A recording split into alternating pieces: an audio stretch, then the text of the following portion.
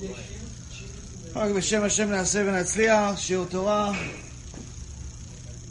to be back in Aventura.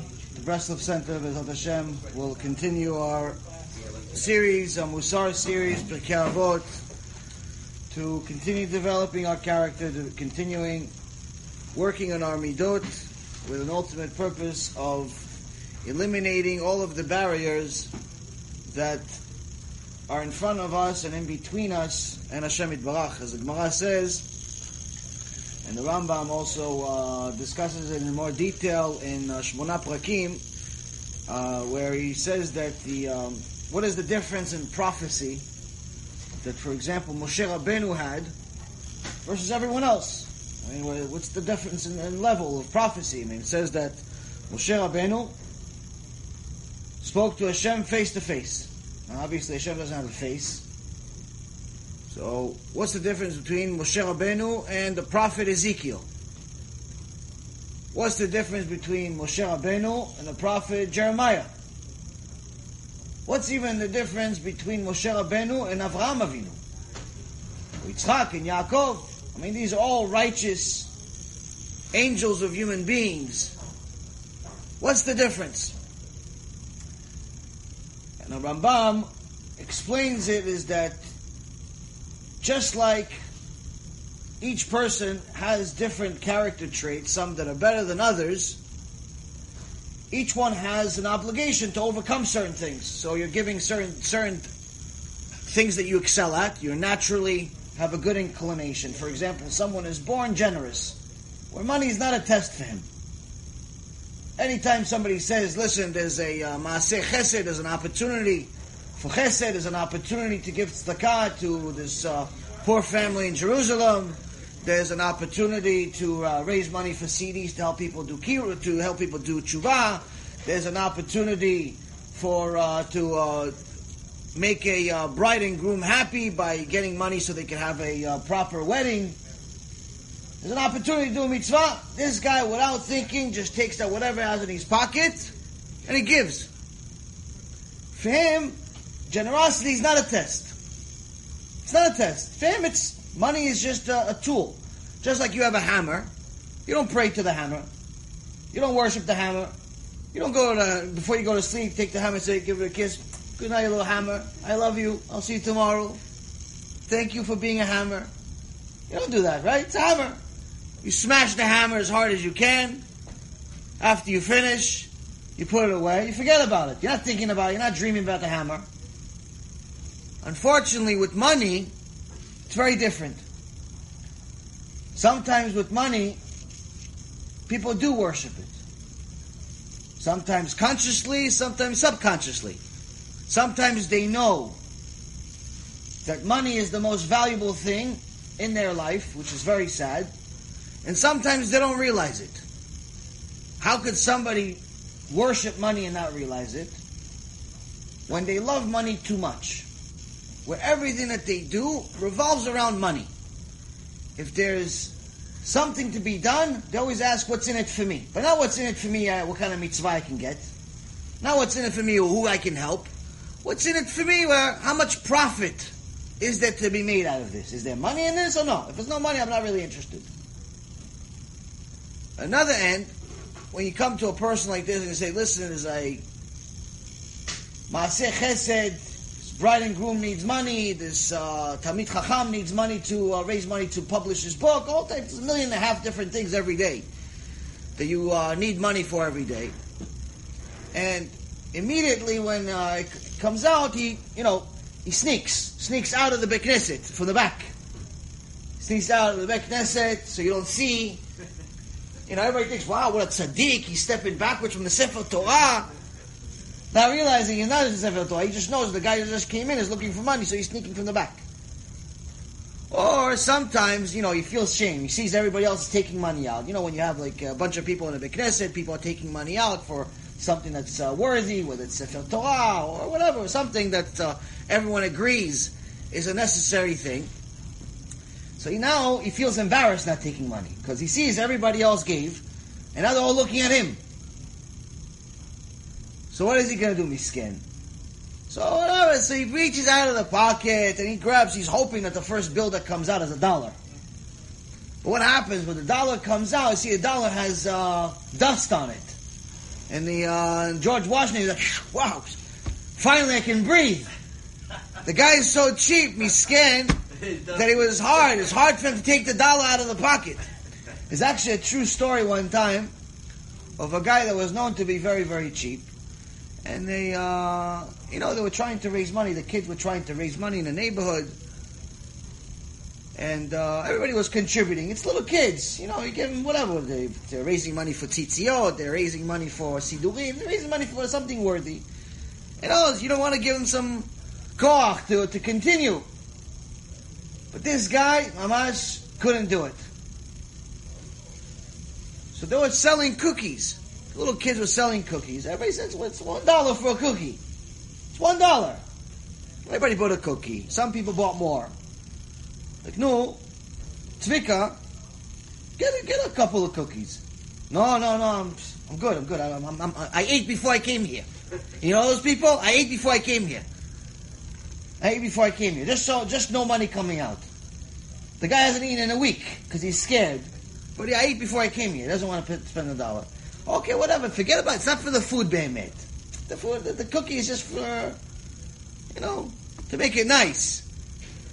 But donate the money. But you're not going to donate the money for no reason. So buy one cookie. No, one cookie. Guy is trying to get out of it, but everybody's looking and he feels uncomfortable. So, okay, I'll buy one cookie. He takes out the dusty dollar bill. The dusty dollar bill, he gives it to the kid. His hands are shaking. He's about to have a heart attack. Gets the cookie. He's like, oh, enjoy. Peanut butter and jelly, your favorite. Peanut butter or cookie, whatever. Your favorite. Enjoy. Mabruk. Mazal tov. You got the cookie. The guy, what are you going to do? He bought the cookie, so he takes a bite. And all of a sudden, you see his face turn blue. And he starts choking on the cookie. He must starts choking on the cookie. It's a true story. And they're trying to hit him on the back, hit him on the front, hit him on the side, get the cookie out. It's not coming out. The guy Mamash can't breathe. He collapses on the floor. And they don't know what to do. Immediately his friend from across the room, who knows him for many, many years, runs over there, takes $1 out of his pocket and puts it on his hand. Immediately you see, the cookie flies out of his mouth, out of his throat, and he can start breathing again. He goes to this guy and says, wow, we have prophecy? You're like, Moshe Rabbeinu? How'd you know? Put $1 in his hand? How'd you know? Listen, I know this guy my whole life. His body couldn't tolerate what his soul just did. His soul just gave $1. The body is so cheap it couldn't tolerate it. It constricted. The fact that he just gave $1, he couldn't handle it. Mamash, his body was going against it. This is a Maaseh Shekara. It's a real story. Why does this guy like money so much? Why is he so connected to it? Because he thinks that the world is running out of it and there's limited opportunities out there. And this is actually one of the major tools, if you know this, that I'm going to tell you right now, that could either make you or break you. As a professional, as an entrepreneur, as in general, and if anyone that has a big project that they want to achieve in their life, a big part, obviously, aside from the siyat bishmaya that you need and Hashem deciding that whether you're going to succeed or not, is your mentality. In my business years, one of the major reasons of why I saw many, many businesses that came through my door, either they tried to have us raise money from them or they wanted to invest in us or so on. A lot of the business people would come to me and ask me for advice, analyze their business, sell their business, and so on. So I saw a lot of businesses. And some of them I would see, it's an interesting idea, it may succeed. Some of them I would say it's a bad idea, it would fail. But most of the time, whether a business succeeded or not had nothing to do with the business. It had to do with who's running it. And their mentality. If they had a small-minded mentality, they're bound to fail.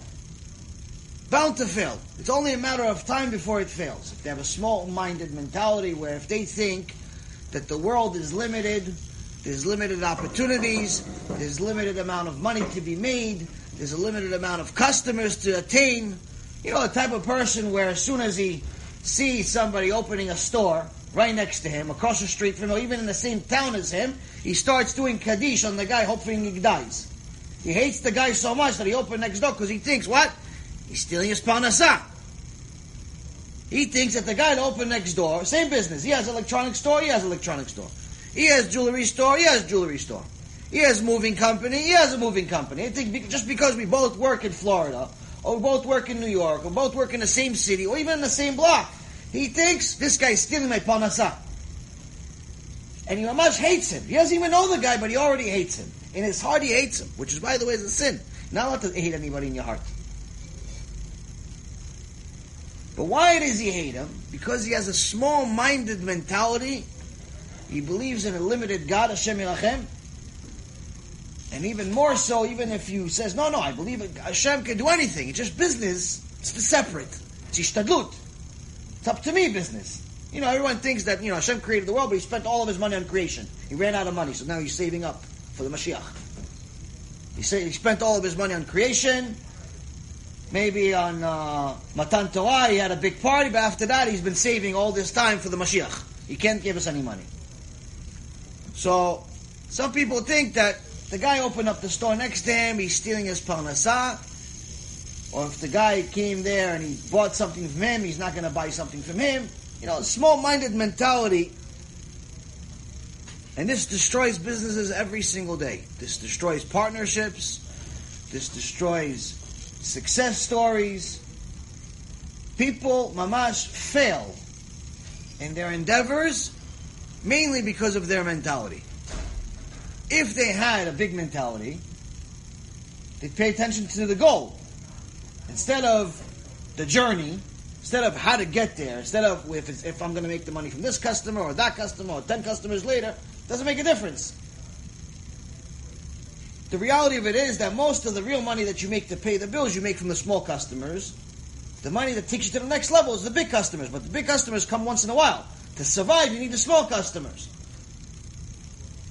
So when you have a limited mentality, every time these small customers come, you don't really care about them so much. You're waiting for the big customer. But the big customer, if he leaves or he buys somewhere else, it ruins your entire month. So it's one of the ways, one of many, many ways where people destroy their businesses. And little by little, these ideas fail because as soon as they hit some type of hardship, they commit suicide. The business goes bankrupt. They make certain mistakes that are unreasonable. And sometimes, before I answer your question, sometimes you'll actually see small-minded people succeed in business. You'll see them have some idea. You'll see them have an idea. It succeeds. Start a website of some service. And it takes off. Goes from nothing to something. All of a sudden, they're making $1 million a year, which according to most people's standards, it's success. In reality, they're failing miserably even more than the guy that never started. Because if it wasn't for their awful mentality, it would be $1 billion business. How do you know? You know as soon as you see a competitor come into the market. All of a sudden you see a competitor with a similar product, just different logo. Competitor, similar product, different board of directors. He has a new email system. He has a little nicer screw. Nothing's big deal. But all of a sudden you see this guy come into the market that this guy's already been in for 10, 15 years. He's dominating the market 15 years. All of a sudden you see this cowboy come in, take over the entire market, take this big guy to school. All of a sudden he goes to, he takes back his binky. Becomes a little baby again next to the big guy. What happened? happened? How'd you let this guy beat you? You had the money. You had everything. This actually happened many, many times. One example I could tell you that I saw throughout my career is that's a famous event. I think I mentioned in one of the lectures in the past, is that after the dot-com crisis in 2000, all the dot-com companies, the technology companies, had major issues. Most of them collapsed and went bankrupt. They had fictional valuations to begin with. But anyway, there was a few survivors. eBay was one of the survivors. Microsoft was one of the survivors. Yahoo, America Online. But nobody really wanted to invest in anything new. Everyone was too scared of their own shadow. Everyone said, if I survived, I'm good enough. If I survived the war, that means that whatever I'm doing is fine. I don't need to change. Which is also a form of small mentality. Being content. Thinking that you're good enough. And we'll connect this to the Torah in a moment.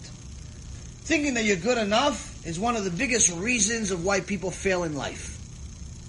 Thinking that I don't need to pray hard. Hashem's listening to me whether I pray hard or not. I don't need to learn extra Torah. Hashem is happy with whatever I learn in this awful generation. I learn 15 minutes, Hashem's happy, like I'm doing him a favor. I keep half the Shabbat. Hashem's happy with half the Shabbat. I heard some rabbi say, just do whatever you can. I heard actually on the way here, I don't know why I get punished sometimes, and I press play to some of these, people send me these different clips. And I saw this clip, and some guy he calls himself a rabbi. He's actually relatively popular, but he's a kofer gamur. I just don't have the energy for another public war, so I'm not mentioning his name.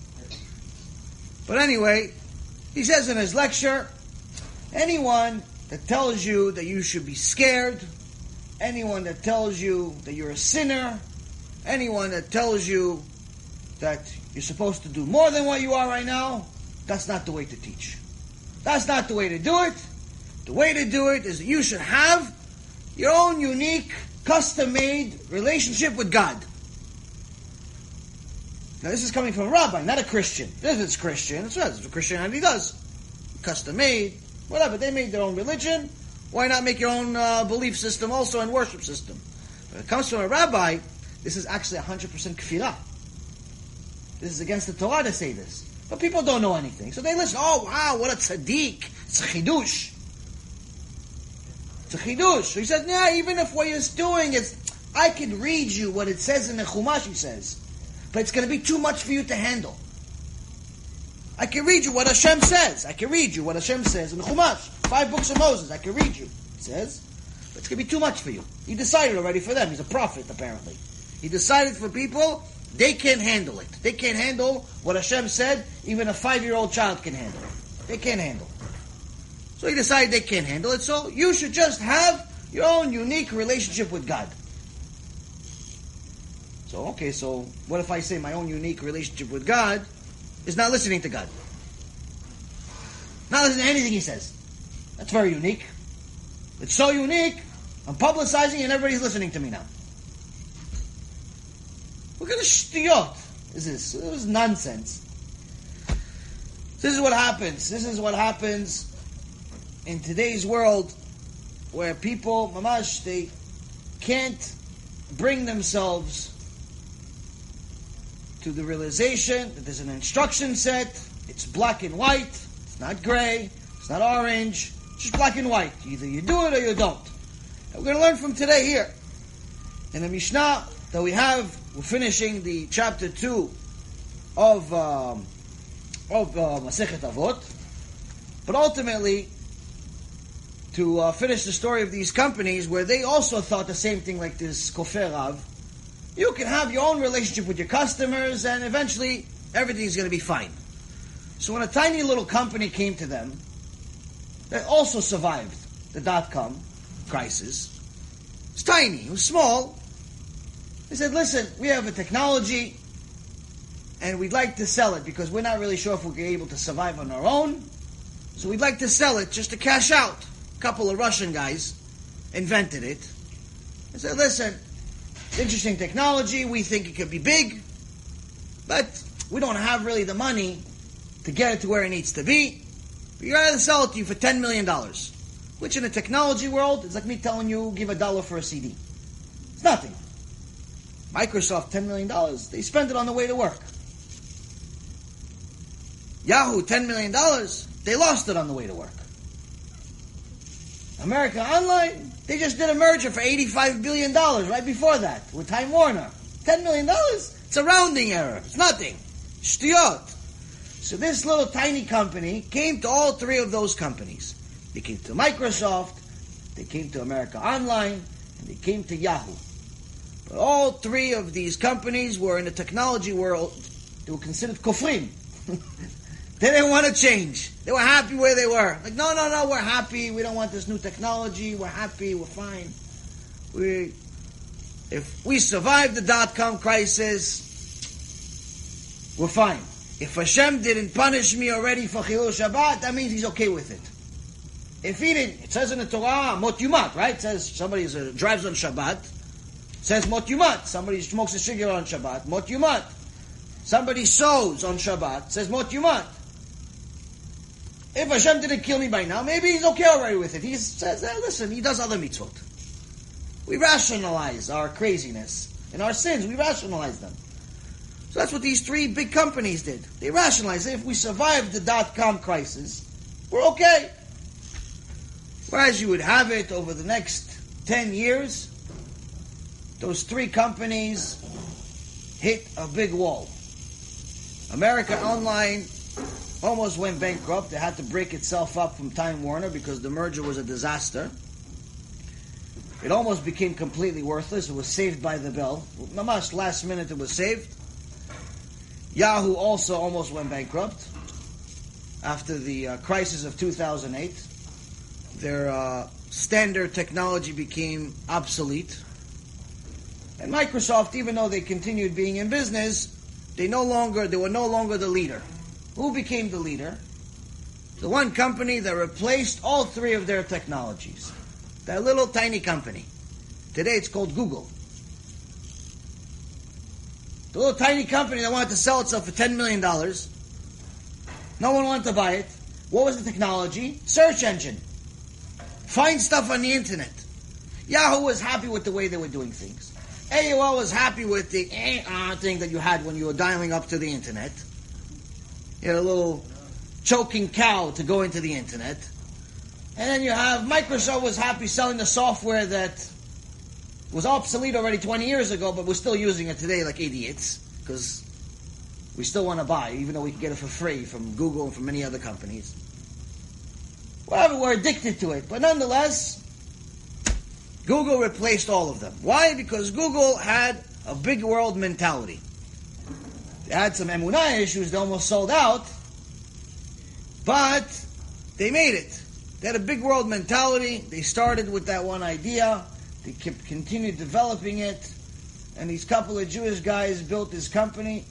I don't know about their level of observance. I don't think it's very high. But nonetheless, still Jewish guys that built this company to be bigger than all three of those companies combined. Now they do a lot more than search engine. They even have a car that drives by itself and all types of interesting technology. You had a question? Answered already, or you just forgot, or it's not relevant? Answered? Okay, well, see, it's the Aktiv Yisrael. So, one of the most important things that we see every week in Parashat Shavua is a little bit of a secret in every parasha that's relevant to us individually. About a year or a year and a half ago, or 2 years ago, not a year and a half, either a year or 2 years ago, the Parashat Shavua, Parashat Vayikra, we're starting a new book, the book of Leviticus. I mentioned one of the chidushim that I heard from Rav Nisim Yagin. The parasha starts, Vayikra el Moshe vaydaber Adonai elav me'oel moed le'emor, daber el bnei Yisrael v'amarta lahem, Adam ki yakriv mikem korban. So he called to Moses, and Hashem spoke to him from the tent of meeting, saying, speak to the children of Israel and say to them, when a man among you bring an offering to Hashem. And it continues. In so many words, the first couple of verses of the parasha talk about how Hashem is requesting for Moshe Rabbeinu to tell the people that now that you've built the tabernacle, you've built the Bet HaMikdash of the desert, you've worked very hard on it. Moshe Rabbeinu went through major Mesiut Nefesh to build this Bet HaMikdash. To get the money, he wanted to make sure there's right accounting. When something was lost, they blamed him for it. So he started crying to Hashem, so they find it. Because if he took it out of his pocket to give, they'd still blame him. So he started crying to Hashem, Hashem, please, let them find it. Show him I didn't steal the money. Then they thought that he's stealing the tzedakah on the side anyway. Then there was problems with this, problems with everything. They blamed it on Moshe Rabbeinu.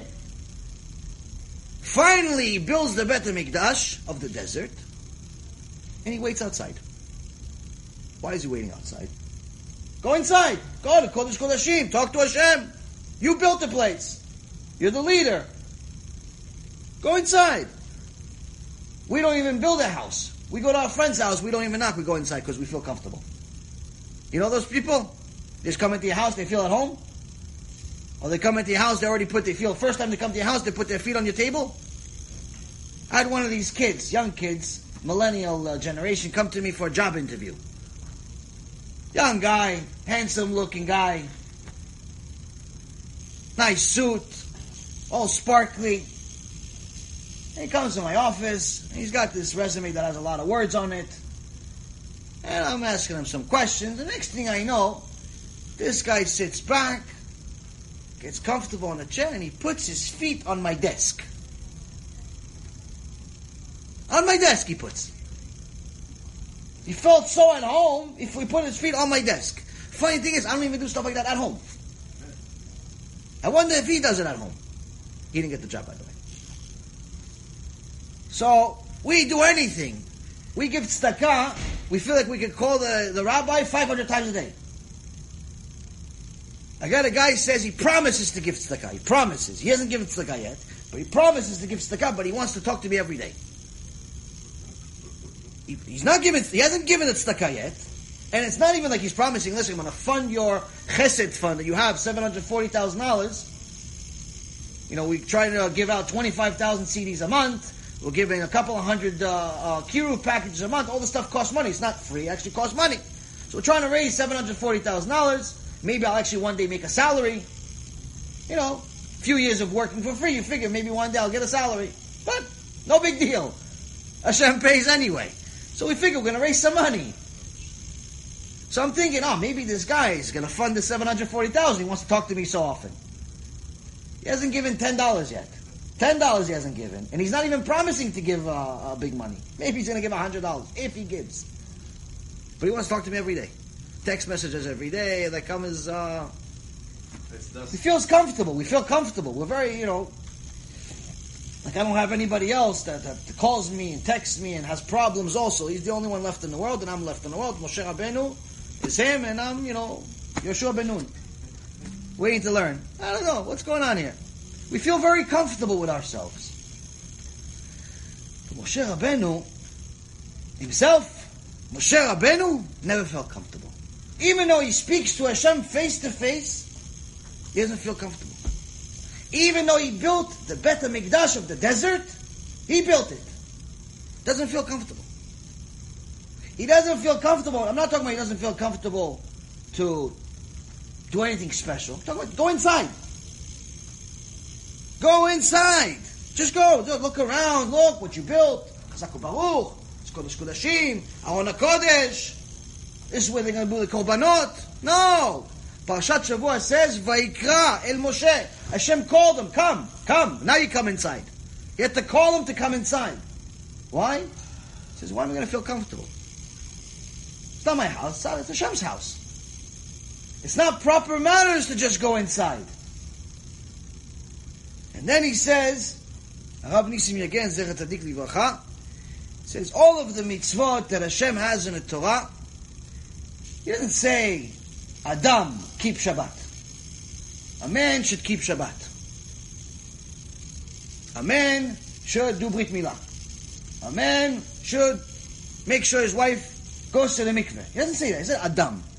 But here in the issue of Korban, here when Hashem tells Moshe Rabbeinu, tell the nation that when a man among you brings an offering, brings a korban to Hashem, and he gives him the steps of what he has to do. Why is he adding this word Adam? What is it? A cow's going to give the korban? It's going to bring his friend? Because they listen, I got a really cool place for you to go. Where's it go? Oh, it's a Mishkan over there.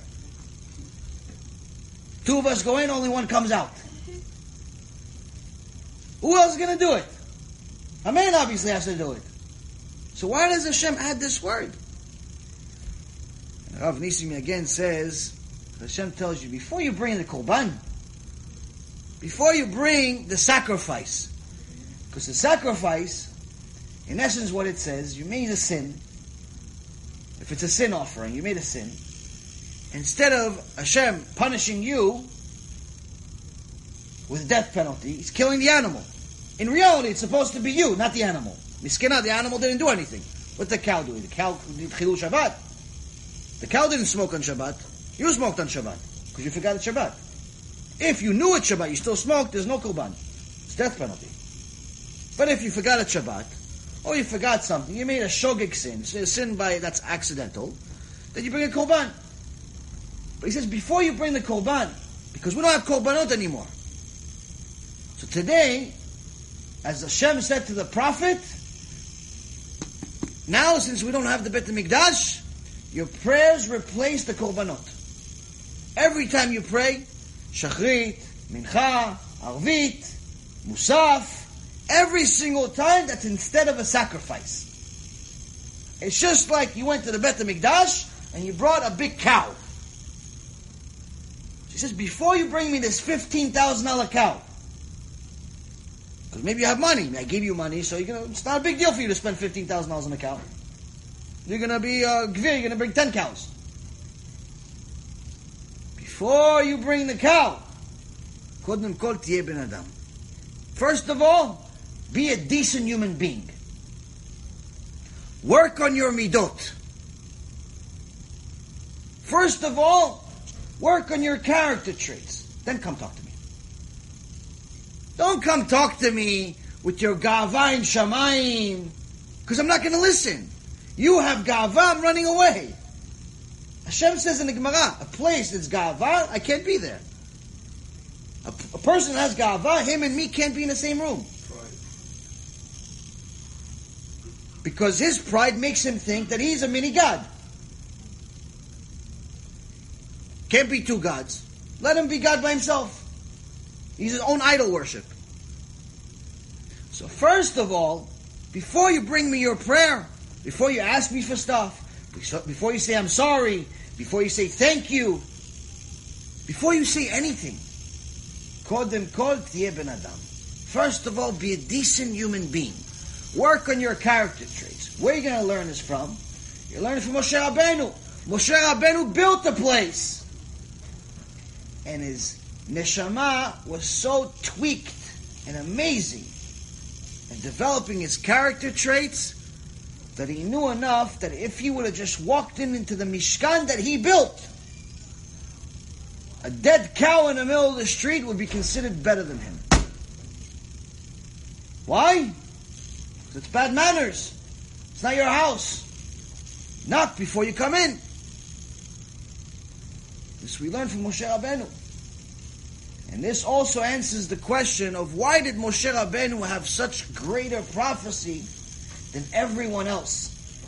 The Rambam answers, he says that every time you overcome a character trait, flaw that you have, you immediately destroy one of the walls that separates you from God. You have gava, you have the Great Wall separating you. Bigger wall than Donald Trump wants to build for the Mexicans. Gava, if I was be allowed to say it, I'd tell you you're wasting your time even trying to talk to Hashem. We have gava. You think you're a big deal? You think the parnasah is coming from your effort, Be'emet? You're a borderline atheist. Unfortunately, most people have a certain level of gava, myself included. So we all have to work on it. But the key here is to understand is that this gava This pride that you have, thinking that you're a big deal. This stinginess that you have, thinking that Hashem ran out of money, and if you give this last few dollars for tzedakah, you're going to not be able to sleep at night. This flawed character trait that you have is what is separating you from God.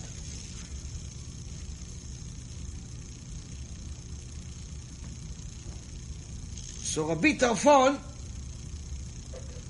takes over the last couple of Mishnayot of chapter 2 of Pirkei Avot. In the 20th Mishnah, it says the following. Rabbi Tarfon Omer, Hayom Katzer, והמלאכה מרובה, והפועלים עצלים, והשכר הרבה, ובעל הבית דוחק. Rabbi Tarfon, who some say was one of the rabbis for Rabbi Akiva, some say he was his colleague, and some say he was originally his rabbi, but Rabbi Akiva got to his level. Gemara Masechet Sanhedrin. So Rabbi Tarfon was not only Kodesh Kodeshim, giant sage, giant chacham, encyclopedic knowledge, but he was also a multi-millionaire. Now usually, somebody has money, people think he's automatically smart. Oh, he's such a smart guy. Who? The guy's driving a Ferrari. You know him? No, but he must be smart. He has a Ferrari. But the funny thing is, coming from, having a little bit of experience, I can tell you that many people that are rich, many, not all, but many of them are not geniuses. They're not geniuses. Some of them are actually outright stupid. But they have one thing that all of us need a lot more of. Mazal. You need mazal. Somebody came to somebody that was very rich, and asked him, what's the secret to your success? Most people that are rich are not going to tell you the truth. My father always used to tell me, you go to somebody, you ask him, how'd you make all your money? He says, listen, I could tell you I have $10 million. I could tell you how I made $9 million. He goes, why can't you tell me the whole 10? He goes, the first million I can't tell you. After that, I can tell you how I made the next 9. After the first million, I can tell you. So, one time they asked a guy who's rich, told him, listen, what's the secret to your success? He says, honestly, 99% luck.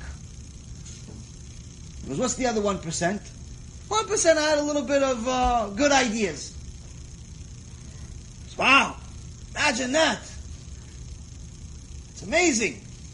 What would you change? He said, I would change that the 1% should also be luck. Then I'd have even more money. There was also a time, there was a Gabai, or a Bekneset. In the old days, there was many illiterate people. And this Bekneset wanted to develop, wanted to become more modernized. He said, listen, we're going to try to raise money, we're going to try to have everything in order, we're going to write things down. So when the holidays come, you have to write down every time somebody donates money, put their name, put the number next to it, because we want to make sure we don't lose any money. Sorry, I can't write. Because what do you mean you can't write? You're a grown man. How do you can't write? I can't write. I'm sorry, I can't write. I said, you have to learn. He goes, I'm already too old to learn. I'm already too old to learn. This is what I do. I'm working in Bekneset since I was 15. I'm 35. I can't do anything. I was like, listen, we have to fire you then. No, you have to fire me. You have to fire me. What am I going to do? That's what Hashem wants. That's what Hashem wants. In those days they were simple. Tamim tiyeh Hashem. Be simple with Hashem. So they fired him. They replaced him with a 18-year-old literate kid. And this guy, we had to get a job. So what do you do? What can I possibly do? So he went to the local place, the market. He saw there was some tools, toolbox being sold. He's like, oh, I'll buy these tools and I'll sell them individual and make some money. So he bought the tools, bought the toolbox. He started selling the tools individually. Made some profit. He did it again. Went to the market, bought a toolbox, sold them individually. Little by little, he's rolling the money. Has a lot of siyata d'ishmaya. Lo and behold, within the next couple of years, he becomes a multi-millionaire. Builds a company. Now, he has to get big deliveries. He's not buying it from the market. So this big company from China comes to him and says, okay, listen, you're a $10 million order. Sign over here so we could ship you the goods. And he says to them, I'm sorry, I don't know how to write. He goes, what do you mean you don't know how to write? How did you become so rich? He goes, I became rich. I work hard. Hashem blessed me. He said, yeah, but imagine if you made so much money without knowing how to write, being illiterate, imagine what would happen if you knew how to write. He says, if I knew how to write, I'd still be a gabbai. So Rabbi Tarfon, who was a multi-millionaire and a big chacham, is telling us something special. He says the day is short, the task is abundant, the laborers are lazy, the reward is great, and the master of the house is insistent. In so many words, Rabbi Tarfon is giving us like an analogy of our task at hand in our 70, 80, 100, 120 years on this planet. It says if we treat every day like it's short, we're going to manage the day properly.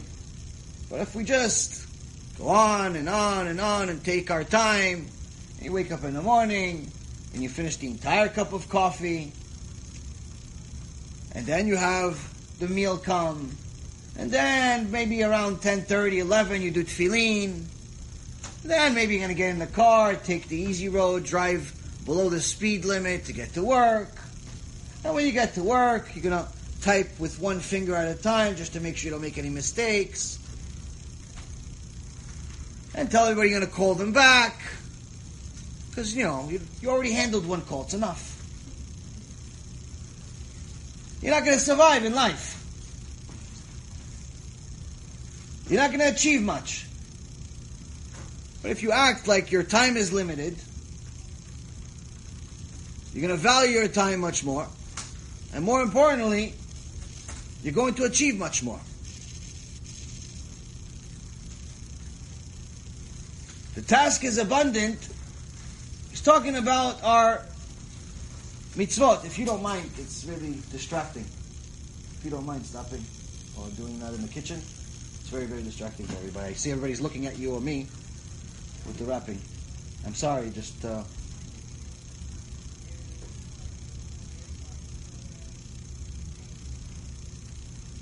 One time, we were giving a lecture, sages in the Gemara.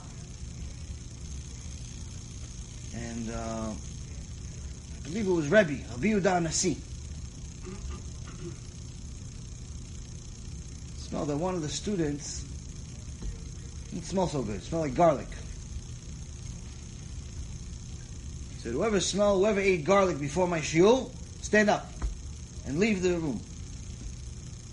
You're not allowed to make everyone suffer because you have bad habits. Not allowed. You like garlic, congratulations, but that means that everybody has to smell you now. You have a room, 500 people, they have to smell you. It's not nice. Why do they have to smell you? So, one person got up, but then the whole room got up. And everybody left. Everyone had good midot, where no one wanted anyone to be embarrassed, everyone left. From here we learn that even to go to a shiur Torah, even to be surrounded by other people, we can't just think about ourselves, okay, I'm here, I'm going to learn shiur Torah, I'm going to go learn some Gemara, and that means I can do whatever I want. Shekhinah is coming. No. You have to also be responsible and see what everybody around you. It's not about that Rebbe wanted to embarrass this guy, Chas v'Shalom. Rabbi Yehuda Nasi, it's Kodesh Kodashim. But he knew that if he doesn't say anything, no one's going to be able to learn. Might as well not have a shiur. Same concept. I see 1, 2, 3, 7, 8, 15 faces all looking. You forgot about what I'm saying here. You forgot that I was even here, Bechlal, with the rapper. And looking at the rapper, I saw it's going to take another 25 minutes. You have to say something. So just so you know, this is not something that's different than what the sages would have done. Otherwise, I get to their shoes, but you see my point. You learn from them. So, Rabbi Talfon is telling us, the day is short, the task is abundant, the laborers are lazy, the reward is great, and the master of the house is insistent. First and foremost, he's giving us an analogy on life, and he's telling us something critical. He's telling us that if we start treating our life, like what it's supposed to be, we'll achieve something.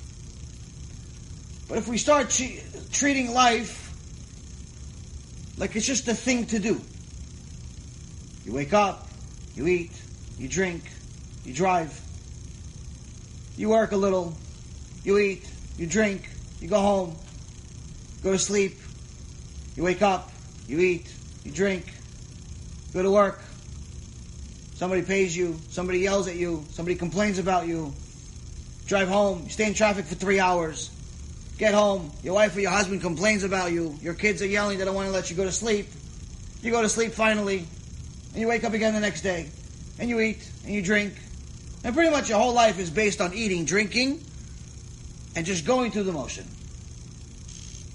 If you treat life like that, you're in a very, very dangerous situation. Such a dangerous situation that you could very well be wasting your entire life without even knowing it.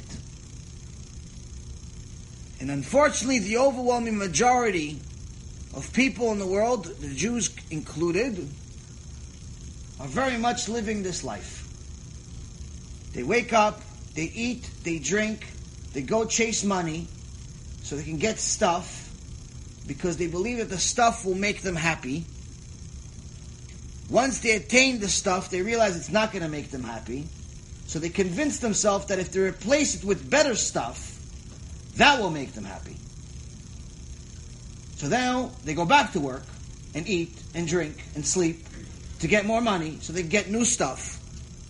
A bigger house, a bigger house, maybe a second house, a nicer car, a car without a scratch,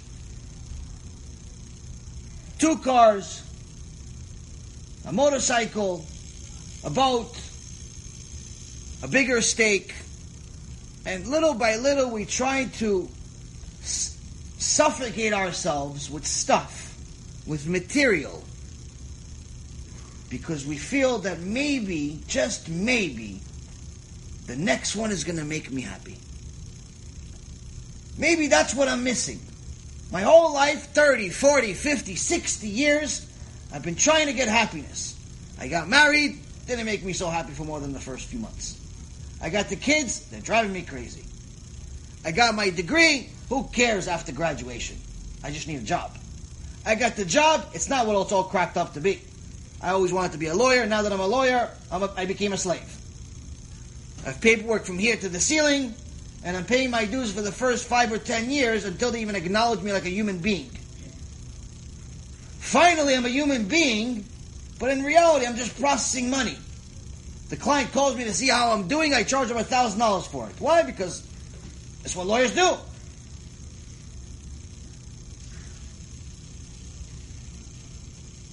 Little by little, I'm achieving these so-called materialistic goals, and I get moments of happiness. Moments of happiness. You get the car that you've always wanted, even if it's a little Buick. If it's the car you've always wanted, you have a little bit of happiness. In the beginning, it could be even for a couple of months. But eventually, you get bored. It's the same car.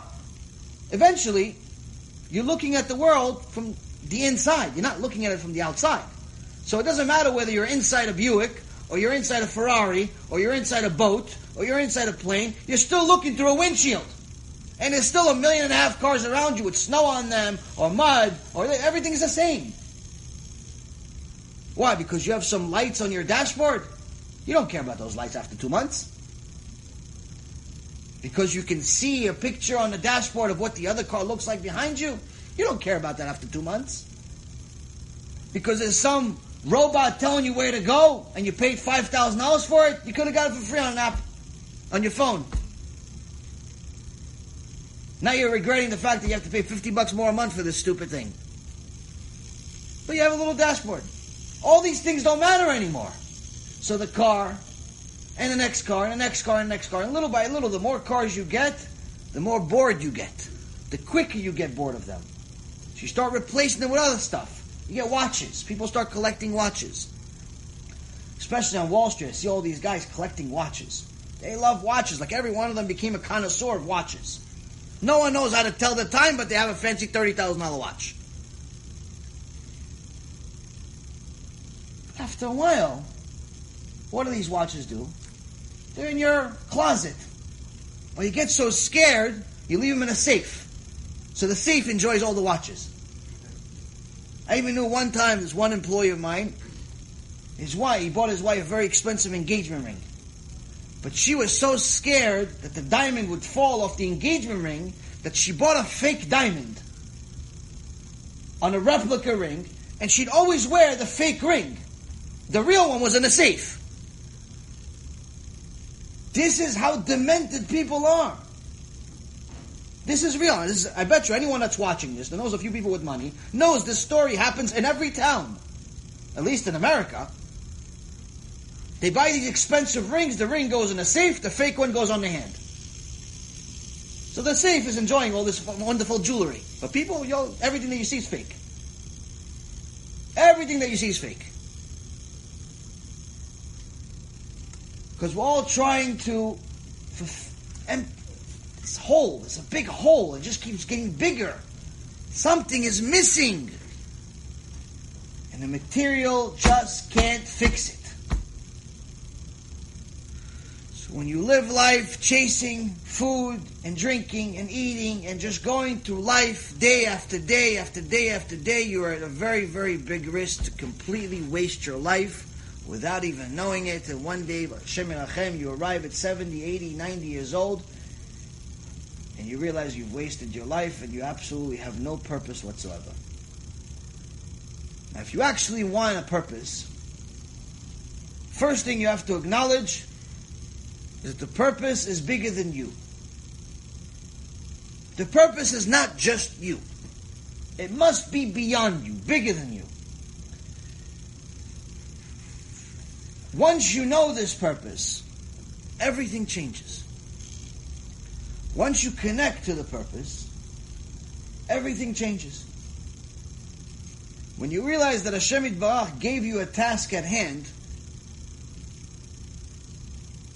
you're not worried about getting to the goal anymore.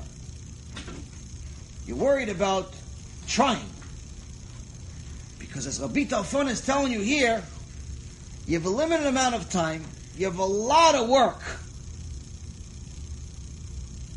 A lot of work. What is he saying here? You're not going to achieve it. You're not going to get to the ultimate goal. You're not going to fulfill everything. You're not going to learn the entire Torah. One of the reasons you're not going to learn the entire Torah is because really, deep down inside, the laborers are lazy. You're lazy. Not lazy that you're staying home and sleeping all day, which unfortunately can be the case also. Because you're treating it like it's work. You're treating the mitzvot like it's, I gotta pray again. Tefillin today, isn't it Chag or something? I can skip Tefillin today. You know, people get excited when it's Chag. You don't have to do Tefillin. The whole 5 minutes that it takes. We don't have to do Tachnun today, right? Somebody did a Brit Milah, somebody did Brit Milah. Everybody gets excited. Somebody did Brit Milah, or there's some other, valid reason to not do Tachnun. Everybody gets excited. Oh, yeah, the Brit Milah. No, wedding. Oh, no, there's a groom. You got married. When? Last week? That's okay, it's okay. You're married. Still Sheva Brachot. Everybody gets excited. We're missing a small part of the prayer. Why? Because we're treating it like it's work. What are we not doing? We're not acknowledging the next part of the Mishnah that Rabbi Tarfon is telling us. The reward is great. Every one of these mitzvot is a priceless 100-carat deep flawless diamond for the smallest mitzvah you can possibly imagine. The tiniest mitzvah. Now Rabbi Yehuda Hanasi already told us, don't evaluate what mitzvah is big, what mitzvah is small, but we still do anyway. We also know that there's significance in certain mitzvot based on punishment. We know that if somebody forgets to do Netilat Yadayim, it's not good, but he's not going to Gehenom for it. Somebody drives on Shabbat, it's a different story. He may not leave Gehenom if he doesn't do Tshuva. Somebody cheats on his taxes, it's not good. Somebody cheats his fellow Jew, he may not wake up in Tchiyat HaMetim. It's levels. So we know. Rabbi Tarfon is telling you, the reward is so great that all the good for all of creation that ever existed from the beginning of the world until the end of the world is not even enough to show you what the reward is of 1 hour in Olam Haba. 1 hour. 1 moment. Meaning that this little Netilat Yadayim, this Modeh Ani Lefanecha, you do in the morning, you're not even mentioning God's name, you're just thanking Him without mentioning His name. Thank you, Hashem, for bringing me back my neshama. That's it. Just saying that. Just do Netilat Yadayim. Just Shema Yisrael. Shema Yisrael in the morning. What does it take? 5 minutes.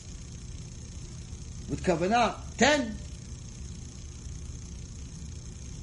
Tefillin. You do Tefillin. Another 5 minutes. He says, all of the good that ever existed in this world for all of the people. There's 7.5 billion people right now, 7.4 billion people approximately. Last generation, there was also about 7.4 billion people. Last generation, there was about 7. Last generation before that, there was about 6.6. And so on and so forth. There was, didn't just become 7 billion now, and there was like 3 yesterday. There was always a lot. So let's just estimate there was, 100 billion people. Probably more, but let's say there was 100 billion people throughout history. Or 50 billion, or whatever number you want. Pick it. It's a lot. You, lucky you, happen to be part of the 20 million chosen ones. And out of the 20 million chosen ones, you're one of the maybe 3 million that were chosen but actually listen. There's 20 million chosen, but only 3 million listen. 3 million keep Shabbat. 3 million lay Tefillin. 3 million, not everybody does. 3 million, you're one of them. And your reward for doing Tefillin, for wearing tzitzit, for wearing a kippah, for saying Baruch Hashem, for saying Amen, Amen, after a bracha, is more valuable than all of the good that all of the generations have ever had from the beginning of the world to the end of the world in this world. Changes the perspective of things. That's what Rabbi Tarfon is telling you. He says, you're lazy, not because you have such a long life, because the day is short. Life is really short. You don't even know how long you're going to be here. Everyone thinks they're going to live forever, but in reality, we all know that no one lives forever. Some of us even know young people that died. Like my cousin that I told you guys a couple of times about, that died on Rosh Hashanah. Unfortunately, second day of Rosh Hashanah, 23-year-old kid, he didn't think he was going to die. He woke up, happy-go-lucky, went on his scooter, fell, hurt his head, went to the hospital. Hospital said everything's fine. Go back home. Went back home, went to sleep and never woke up. Hashem Elchem. Destroyed his family, destroyed everyone around him. Zot Hashem hopefully help everybody do tshuva. But the point being here, did you think that anyone in his life, anyone that knew him, not just his parents obviously and his brothers or sisters, but anyone that even knew him from school, from the neighborhood, from the store, from work, from something, anyone thought, hey, this 23-year-old kid's gonna, that's it, he's only got a day left? Everyone thinks they're gonna live forever. So Rabbi Tarfon is telling you, no, my friend, the day is short. Life is short. You never know how long you have. The amount of mitzvot and Torah you need to learn is huge. The work is abundant. The task is abundant. It's an enormous amount you have to do. Because if you actually realize how many opportunities you have to collect diamonds, mitzvah here, mitzvah there, chesed here, chesed there, you have so many opportunities to collect mitzvot. If you realize how many opportunities you have, every single letter that you read in the Torah is considered a mitzvah. Letter, not word, not sentence. Every letter you read in the Torah is considered a mitzvah. You read one sentence, average, maybe 20 letters. You just collected 20 of these giant, endless rewards for one verse. So when you realize how much you can collect, you realize a lot. But what do? You're lazy. You're like, I'll do it tomorrow. I'll do Shmai Sai later. I'll study tomorrow. I can't study today 15 minutes. I'll study tomorrow a half hour. All right, Hashem? I got to watch baseball now. I got to get some sleep. I got to go work. I got to do this. I got to do that. But if I told you, listen, you're going to go collect $15 million in the same amount of time that's going to take you to do Tfilat Mincha, you're already putting three-piece suit on. By the time I finish saying it, you put the tie, the suit, you're ready. Because why? We don't realize that the reward is great. We don't realize that there's diamonds around us because we can't see them. Elisha Navi was the student of Eliyahu Navi. At one time, the king of the Goyim at the time heard about Eliyahu Navi and he said, listen, bring him here, I want him to work for me. Eliyahu Navi obviously said, no, not interested, thank you, goodbye. They offered him money, they offered him reward, they offered him this, they offered him that. Eliyahu Navi does not work for the Goyim, he only works for Hashem. And for his nation, Am Yisrael. So obviously this king, with his pride being higher than the clouds, didn't like to take a no for an answer. So okay, we're going to kill him. But since he's, people are scared, this, that, what we're going to do? We're going to bring our entire army. Not just one person. We're going to bring the entire army to kill this one prophet. One guy. An old man. With a stick. We're going to bring the entire army with horses and spears and this and that. They bring the entire army. And they surround the mountain that Eliyahu Navi is living in. And Elisha Navi comes outside and he sees all these horses and spears and helmets. People are oozing saliva like rabid dogs, looking forward to killing Eliyahu Navi. And he goes to Eliyahu Navi and says, what are we going to do? We're surrounded. And Eliyahu Navi says to him, not to worry. We're greater than they are. We're a much bigger army than theirs. Elisha Navi he didn't have emunah issues or anything, but he just went outside 5 seconds ago. He didn't see any army. All the army he saw is the Goyim. for the Rav. It's just you and me. So the Navi says, oh.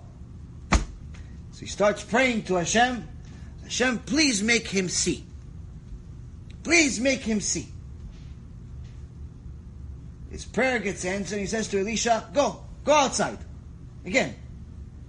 And he goes outside, and he still sees all of these giant army.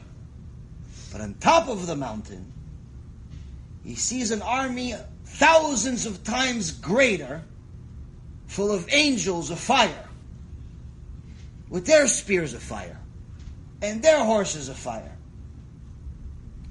waiting for these people to peep the wrong way. Now, before he went out there, was the army there? It was there, right? When he was there the first time, was the army there? It was there.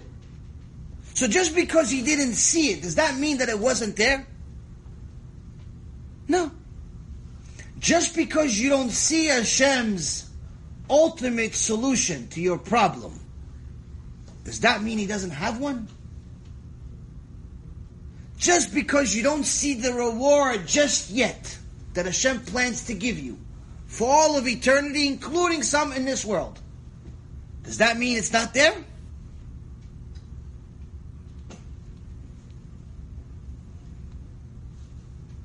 The most important thing that a person needs to understand is that emunah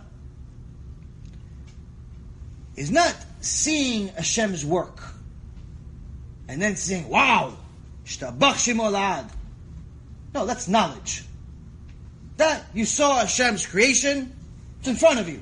You go to the Rocky Mountains, you see giant mountains that are like, it's massive. Obviously, whatever created them must be bigger. You look at the world, just the sea. The sea. You see how massive it is. 70-something percent, 73% of the entire Earth, planet Earth, is water. We don't know everything even about the land, let alone know everything about the water that we're surrounded by. But you see how massive it is. One wave can destroy a town. One wave. And that's not even 1% of 1% of the sea. Massive. Whoever created that is much bigger. You see some of the creatures that live in it. These huge whales, bigger than buildings. And there's fishing, eating little planktons, zillions of them. No one's worried about parnasah. No one's worried about their mortgage. They just open their mouth and the food comes in. You see the world from the outside, from a satellite. See this sphere. Gemara in Masechet Avodah Zarah shows that Chazal already knew that the world was a sphere 2,000 years before we had the telescope. As a matter of fact, even in the Rambam already talked about, in Ilchot Tshuva, and also in a Mishneh Torah, in his book Mishneh Torah, 900 years ago, he already wrote the exact number of planets. 9 planets that we have, and then he said there's also other spheres around it, which he's referring to the moons that each one of them have. And he says each one of them is a sphere. And he gives exact details. There's no telescope. How do you know this stuff? You can't see it. You can't see Mars. He gave it names. He says there's one that's closer to the sun than us, and he gives exactly locations of where each one is. How do you know this stuff? 900 years ago, Galileo Galilei was 350, 360 years ago. This is almost 600 years before we had a telescope. Where do you get this stuff? Gemara Masechet Avodah is even 1,000 years before him. The Zohar, 500 years before them. We already know all this stuff. Because the one who put it there told us in Mount Sinai. And when you look at the sphere rotating in the same spot at approximately 1,700 miles per hour, without moving 1% right or 1 degree left. See how amazing it is. How perfect. If it moves 1 degree closer to the sun, we all burn. 1 degree further from the sun, we all freeze. 1 degree. Not 30, not 50, 1. And then you see a recent picture that NASA published, the biggest picture of the universe ever published, and you see how tiny Earth is in comparison to just our own galaxy, let alone everything. Tiny. It's not even a dot. It's not even a dot on the big picture. It's a dot within a dot within a dot within a dot. You actually need a microscope to see the dot.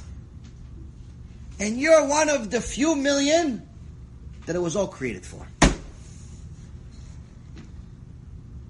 You're one of the few million that it was created for. It wasn't created for the shark. It wasn't created for the whale. It wasn't created for the horse. It wasn't created for the star.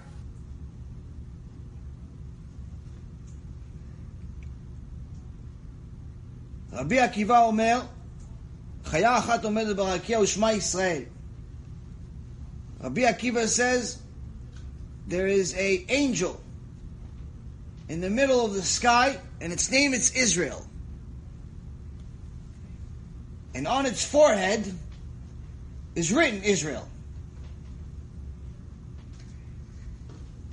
And each day it says, Baruch Hu et Hashem mevorach. Its job is to praise Hashem and scream out, praised is the Lord.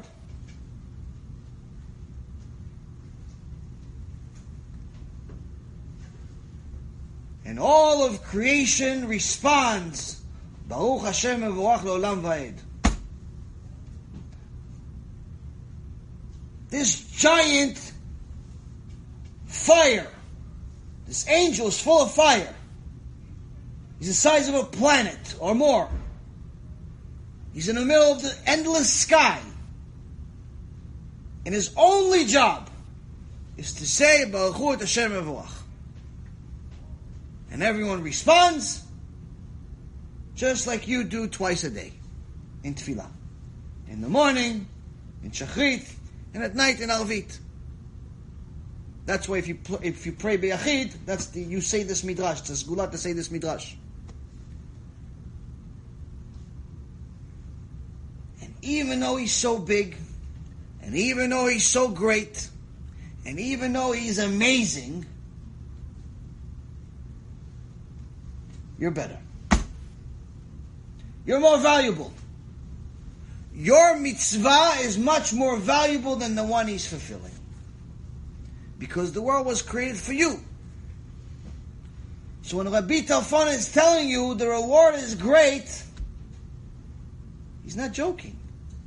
The opportunity is extraordinary. And that's why the master of the house, Hashem Yitbarach, is insistent. He keeps pushing. No, you can do Kriyat Shema. No, wake up already. It's 6:30. Wake up at 7. Wake up at 7:30.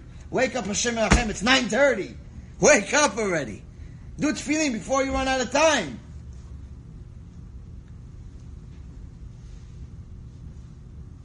Get out of work already. You have to get home before Shabbat starts. 1 second difference. 1 second. As we talked about last week's shiur, changes a mitzvah of adlakat nerot, lighting the candles, to a sur karet, the worst possible sin in Judaism, lighting fire on Shabbat. 1 second you're late. You light the candles, 1 second. You want to do mitzvah. You're late. It's not a mitzvah. It's the worst sin. So the master keeps reminding you. You ever wonder why you wake up in the middle of the night? Especially men. Went to sleep, you have school tomorrow, you have work tomorrow, you have this, you have that, but you went to sleep at some normal time, but you woke up at 2. And you can't go back to sleep. Ever wonder why? How many of you wondered? Raise your hand. 2, 3, 4, 5. Okay, so all of you. You know why? You're supposed to open a book. Hashem's like, okay, you didn't learn enough Torah today. Open a book for a half hour. Talk to me. Say something. But you don't say. We go back to sleep. Tired. You wake up a half hour later. It's 2:30. Hashem again is telling, no, Gemara, Masechet Brachot, page 32. No, finish it. No, finish it. Oh, tired. Let me roll over. Let me drink some water. 6 times you woke up that night. The next day you're like half dead. You're not even sure why. I didn't sleep all night, woke up all night. You can't even say you achieved anything. But what's going to happen? The day is going to come, you're going to be in front of the judge. The judge says, how come you didn't finish page 32, Masechet Brachot? How come you didn't finish the Shas one more time? Hashem, I didn't have time. What do you mean you didn't have time? I woke you up. You know how many times I woke you up? You know how many times I tried to wake you up? You don't really need to sleep 9 hours. You can sleep a little less, especially when you're young. You can sleep a little less. Rambam says sleep 8. If you get used to it, you can sleep much, much less than that. But the point is that if he's waking you up, there's a reason. So in the next Mishnah, Rabbi Tarfon continues. He says, לא עליך המלאכה לגמור, ולא אתה בן חורין להיבטל ממנה. אם למדת תורה הרבה, נותנים לך שכר הרבה. ונאמן הוא בעל מלאכתך שישלם לך שכר פעולתך, ודע שמתן שכרן של צדיקים לעתיד לבוא. So Rabbi Tarfon continues. He adds in essence a comment on his own previous Mishnah. He says you're not required to complete the task. We'll explain in a second what that means. Yet you're not free to withdraw from it. If you've studied much Torah, they give you great reward.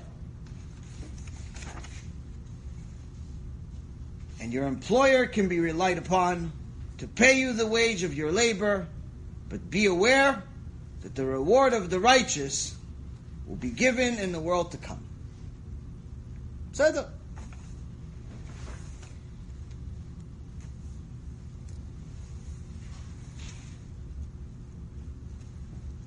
When Moshe Rabbeinu went to Mount Sinai, he didn't sleep for 40 days. The Midrash Shemot Rabbah 47:7 says the reason why he didn't sleep for 40 days, 40 nights, is because he actually knew how valuable time was. And how every single second that he's there, he could be learning with Hashem Yitbarach. Just like us.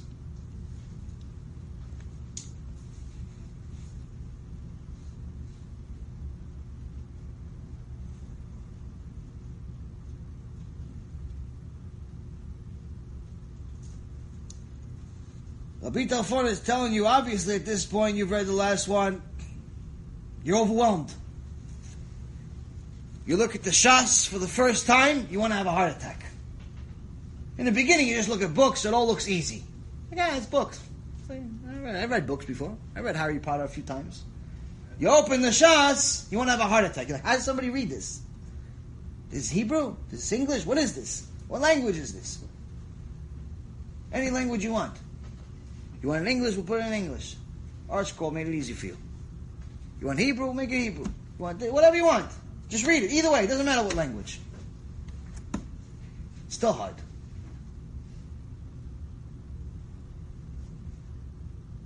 You start looking at it, By the time you finish your first Masechet, I know from my experience, you feel like you're Moshe Rabbeinu. Like, wow.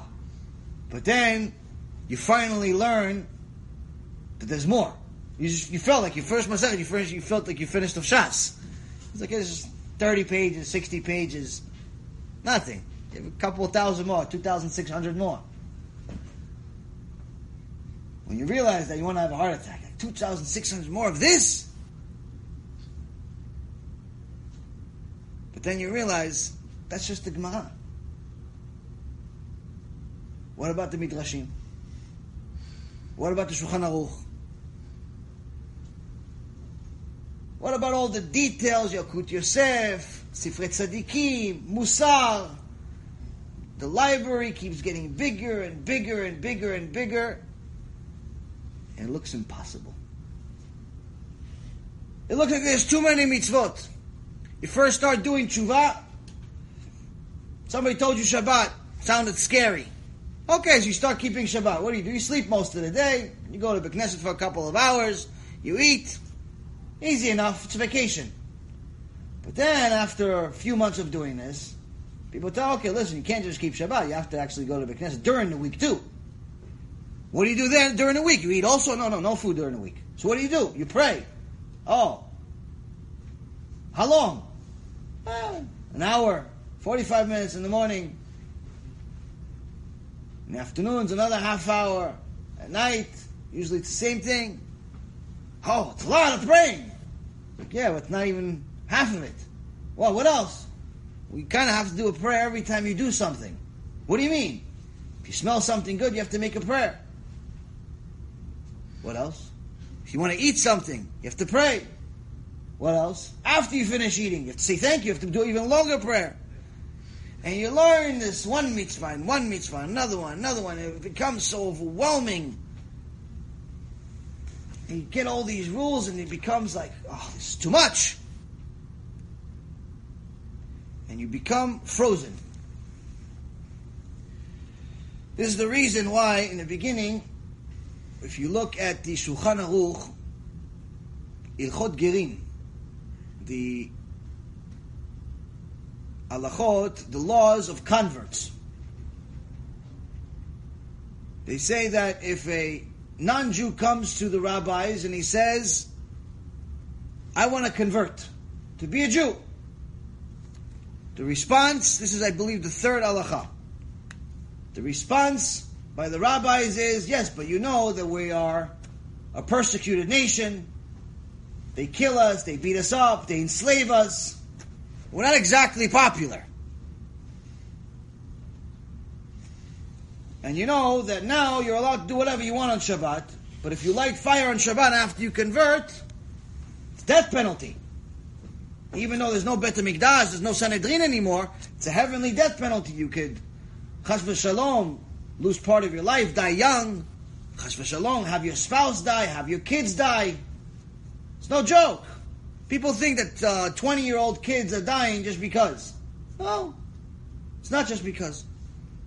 Things are happening for a reason. Somebody made a sin. There's no suffering without sin. Gemara Masechet Shabbat, page 55. Talks about how there's different levels of suffering. And it says, when you do a chet, you do a sin that's unintentional, versus Avot, which is an intentional sin. For unintentional sin,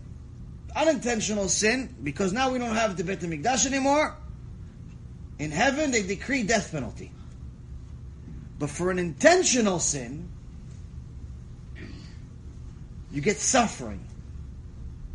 Now the first time I heard this, I'm like, no, I read this wrong. This is supposed to be the opposite. Unintentional sin should be suffering, so I continue living and do tshuva. Because it's unintentional. By accident, I turn on the light on Shabbat. Accident, I didn't do it on purpose. It was a reflex. You know, you leave the bathroom, automatically your hand works. It's like a robot of its own. It's got a... Automatically. That's why you have to put those plastic pieces to block it. There's little plastic pieces for $3 each one. It's highway robbery, but whatever, you got to put something there. Either plastic tape or a plastic piece. And you block the switch. Because your hand will go there. It's a natural reflex that you have already after you've gone to the bathroom 1,000,000 times. Your hand's going to go there at one point or another. So to stop yourself, put a fence around the fence. So, but if you made this sin before you got this plastic piece, before you came to the lecture and you learned about this $3 piece, it's going to stop you from a sin. I'm not in the business of making those plastic pieces. You can just buy them online. But anyway, before you do that, you made a sin. It's unintentional. In Shamayim they say, death penalty for unintentional sin. It's very confusing to me. I've read this the first time. How is this possible? And then if it's intentional, meaning you knew it Shabbat. You knew it. Not only you turned on the light, you went and drove. Drove. I'm going to the mall. Going to the beach. They say for that you get suffering. It's very hard for me to understand that. Until I started reading what Chazal was talking about. And Chazal, in the Gemara,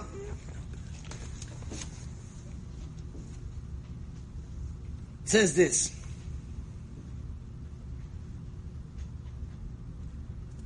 There's no death without transgression, there's no suffering without sin.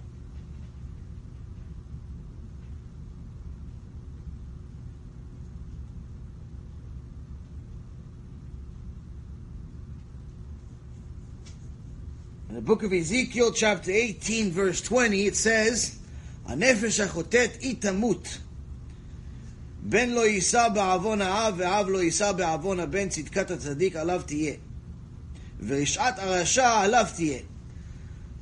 In the book of Ezekiel, it says, "The soul that sins, it shall die. The son shall not bear the iniquity of the father, nor shall the father bear the iniquity of the son. The righteousness of the righteous one shall be upon him, and the wickedness of the wicked one shall be upon him." And Chazal explains that when a person makes a sin that causes death penalty, Rashi says, when it's a unintentional sin, the only punishment is to get death penalty.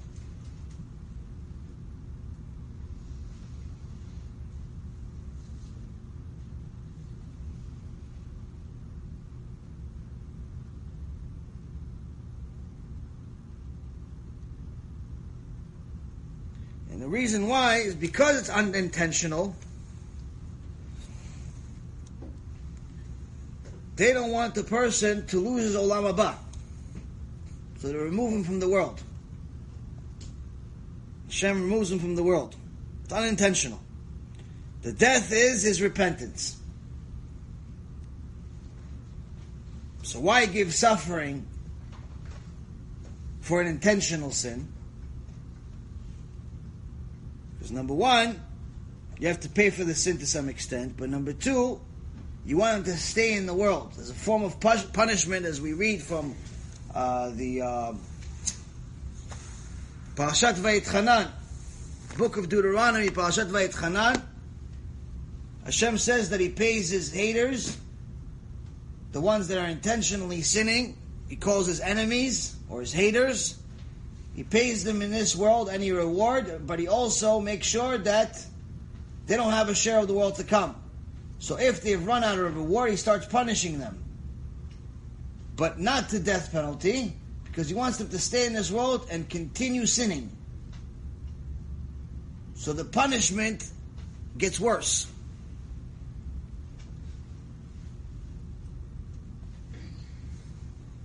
In Rambam Ilchot Tshuva, chapter 9, verse 1, or Halacha 1,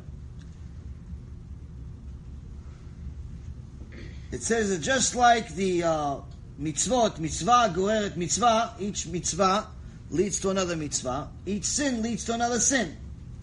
Meaning that part of the punishment is for you to make another sin. Because the ultimate punishment is coming. But at the same token, we're also going to learn from this very same halacha from the Rambam of what true reward is. So Rabbi Tarfon is telling you that once you look at this entire Shas, you look at these entire mitzvot, it becomes overwhelming. When the goy comes to the rabbis and he says, I want to convert, they know that. You tell them all of the mitzvot, you tell them all of the Shas, you tell them everything, it's too much. So they tell him, listen, if you drive on Shabbat, death penalty. Now you can drive whatever you want, but if you convert, you drive. It's a problem. If you eat non-kosher now, enjoy, mabruk, ta'avon. Eat whatever you want, just as long as it's not alive and moving. Because that will violate the 7 laws of Noah. But if you're a Jew, you can't eat anything that moves. And even if it doesn't move, you still can't eat it unless it's kosher. So he says, okay, what if it's not even alive? It's like, could be even worse. What do you mean? What if it's just a carrot? What if it's just leaves of spinach? So it could potentially be even worse. Why? Because it could be worms. So you have to clean it. Eating a worm is like eating pig 5 times. Just be careful. That's why in Pesach that's coming up, Be'ezrat Hashem, part of it is to eat a lot of these vegetables. You have to make sure that you go online and you learn how to thoroughly clean these if you don't already know how to clean them. Don't just rinse them in the water 5 minutes and that's it. It's a process. You take, let's say for example, any of the vegetables, especially the ones that are leafy, you put them, you wash them, rinse them out. Then you put them into a bowl with soap water. And you leave them there for several minutes.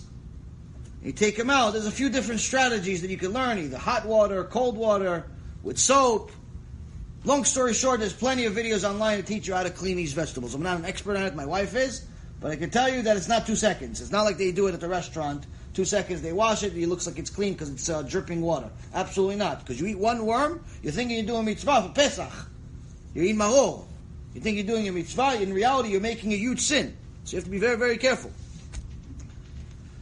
So that's also why you shouldn't, if you're not experienced as far as doing a Pesach, you should really study a lot before Pesach, or if you can, go to a, let's say if there's like a local synagogue that's having an event, if it's within your budget, eat with them. Like if it's, I don't know, a Chabad or any of these Batei Knesset that have like a community event, if you don't know what you're doing, go there. Don't just have Pesach by yourself. It's just you and, I don't know, maybe one of your friends, and neither one of you guys just did Tshuva last week, and they're both eating ma'ot and you're doing mitzvot. No, there's a lot of halachot for Pesach. Make sure you know what you're doing. And if you don't, you have enough time to study. It's not rocket science, but the point is, don't just come into Pesach thinking you're just going to read the Haggadah and everything's going to be okay. You have to prepare. So, the point here is that when the convert prospect comes to the rabbis, he says, yeah, I want to convert. It's like, yeah, but you're taking a big risk here. It's like, yeah, but that nation, I want to be part of them. So the actual halacha, Shulchan Aruch halacha, even though we don't follow it anymore, the specific halacha, it's a very, very big disaster in this generation, and for some time now. But this actual halacha in Shulchan Aruch says that they convert them on the spot, velo makpidim alav mitzvot gdolot, and we don't teach him big mitzvot right away. We don't give him too much. Meaning, the guy just came. He came to the rabbis. He says, I want to be a Jew. They say, listen, then you're going to become part of the victims of anti-Semitism. No problem. Then you can't drive on Shabbat. No problem. Then you have to eat kosher. No problem. Okay, yalla, Brit Milah, let's go. L'chaim. They convert him, that's it. The only debate is whether the conversion is completed that day or after his Brit Milah heals, which is 30 days later. But the conversion, the first part of the conversion is on the spot. He didn't go to classes like they do today. They spend 5 years in classes. He didn't go to classes. He doesn't even know Halachot Shabbat yet. He doesn't know the 5 books of Moses by heart. He doesn't know anything. He just knows he wants to be a Jew. That's the actual halakha. Now, why doesn't anybody follow this halakha anymore? The halakha is somebody wants to be a Jew, you make him a Jew. Make it simple for them to be a Jew. We want more Jews. Actually, it's one of the prophecies in the Gemara, Masechet Avodah Zarah, page 3b and 4a, that at the end of the times there will be many converts. Many, many converts before the Mashiach comes. But once the Mashiach comes, no more converts. Why? Because then it's going to be easy. Everybody's going to want to convert. So, in essence, fulfilling this halakha, making it simple for people to become Jewish, should be our initiative. But how come we don't do it? The reason we don't do it is because, unfortunately, there was a bunch of gerim, a bunch of converts that ruined it for everyone. Over time, there's been many, many fake converts where women would convert for men. Instead of converting for God, they convert for a boyfriend. She's converting because she wants to be with Tzvika or Moshe. Or he's converting because he wants to be with Sarah. Yesterday it was Mustafa, today he wants to be Abraham. Why? But not for God. He wants to be Sarah's boyfriend. And he knows that her father won't let it happen, so he converts. Problem is, these fake converts, as soon as they convert, the wedding goes through, their husband and wife, that's it. Their connection with God or Judaism ends at that point. They become kufrim, they don't go to Beit Knesset, they don't keep mitzvot, even if they keep minimal, and they become secular Jews in so many words, and it's a very, very big problem, because if their intention was really to convert just for a person and not for God on the day of the conversion, even though they fooled the Bedin, they didn't fool God, which means that all of the children are goyim. If it's a woman, then the kids are goyim. If it's a man, then the kids are still Jewish, but it's a problem. They're coming out of a sin. So, a bunch of converts made it very, very difficult for people today. This is also part of the tikkun for converts anyway. But unfortunately, we went from one extreme to the other. We went from a halakha, it's supposed to be easy for people to convert. If anybody in their right mind knows what conversion is, you know that you're going to be persecuted. You know that you're going to be part of the underdog. Right now, underdog. Later on, B'ezrat Hashem, top dog.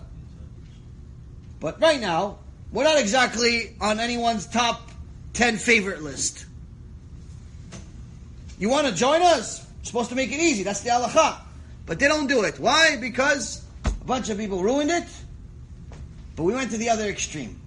And the other extreme is that many Batei Din make it almost impossible to convert. Mamash, the neshama of the person has to come out until he finally converts. He has to study for years. Some Batei Din, some of these rabbis, make the people study Hebrew, even though it's not halakha for them to learn Hebrew. I know one particular one that makes people study Hebrew. It takes years. Or they make them become scholars. Like, you don't need to be a scholar. You just need to know basic. Basic. You know who God is. You know the brachot. So it makes it very, very, very difficult for people. And that's also why we have certain rabbis that have gone rogue. That pretty much are deciding to convert people on their own. And basically following the halakha, where you have 3 Jews saying, listen, you're going to follow the mitzvot? Yes. You ask them some questions. Everything's good. Go in a mikveh, chazak u'baruch, you're a Jew. Based on halakha, technically they're a Jew. The problem is that no one's going to accept this conversion. So even though this person went to the ocean, dipped in the mikveh, the rabbi told him that he's a Jew, if that rabbi is not recognized by the Rabbanut in Israel, he may not care because he lives in America, he lives in Washington, he lives in Ohio, he lives somewhere else. He doesn't care. He's not planning on going and having an aliyah. But one day he's going to have a kid. And that kid is not going to care about who his original rabbi that converted him and his reason for it, his reason not for it. That kid's going to grow up Jewish. And one day he's going to want to marry a Jewish girl. Or she's going to want to marry a Jewish boy. And they're going to arrive at the chuppah and kiddushin. And the parents are like, oh, hold on a second. Before we finish everything off, aren't you a convert? Yes. Can you actually prove that? Can you show us the paperwork?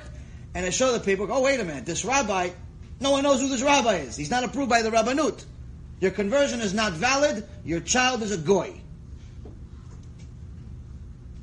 your kid's going to hate you forever. Because even though halachic-wise, he's technically a Jew, society at large will not accept it. So you may not care, but your kid's going to care. So it's stupid to go do a conversion on your own outside of these accepted rabbanuts, because even though it's politics, even though it costs money, even though it's annoying, even though all these 1.5 million reasons of why it's not fair, it is what it is. It is what it is. You have to go through the system.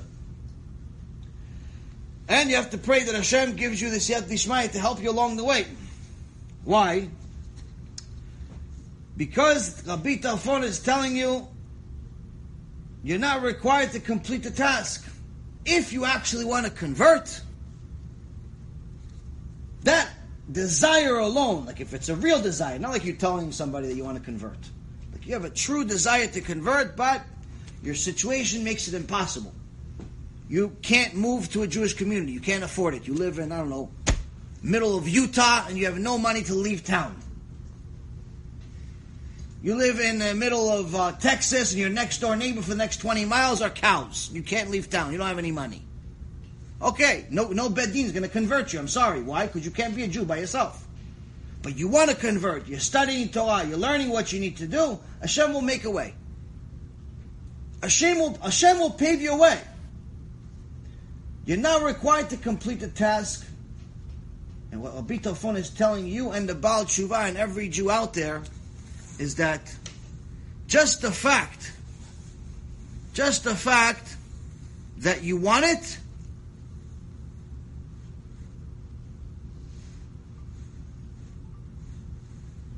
is why you're going to get the reward.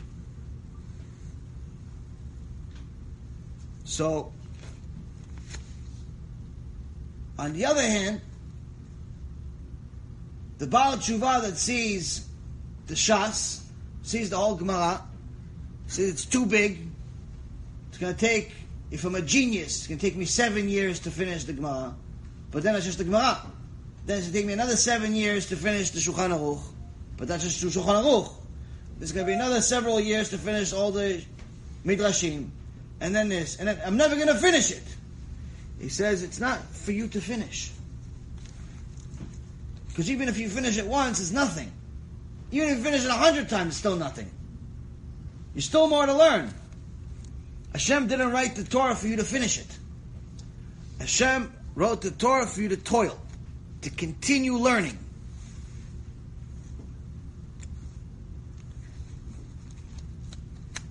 Now if you say, listen, it's too much, I'm just going to learn a little bit and once in a while.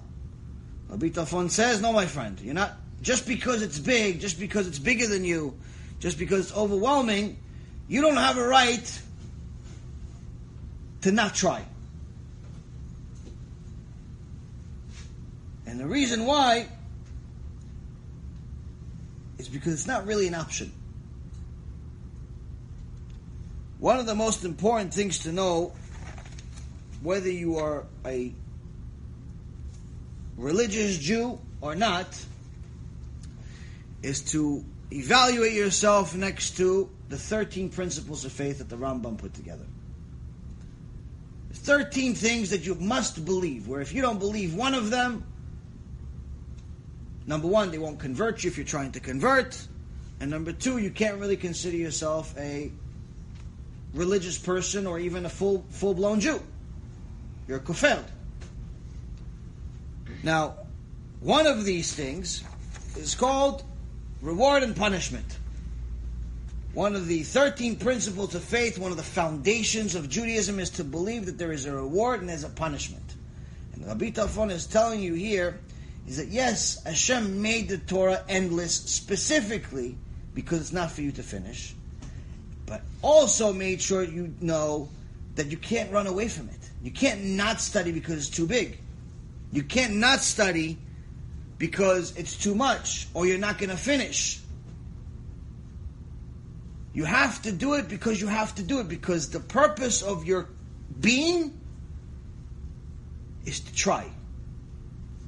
The reward is based on your effort, not the execution. The execution is determined by Hashem. Whether you actually succeed or not has nothing to do with you.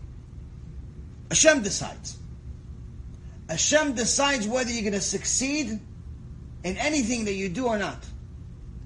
And that's why Shlomo HaMelech, in Proverbs, he writes, Lech el ha-nemala atzel rei darkea v'chacham.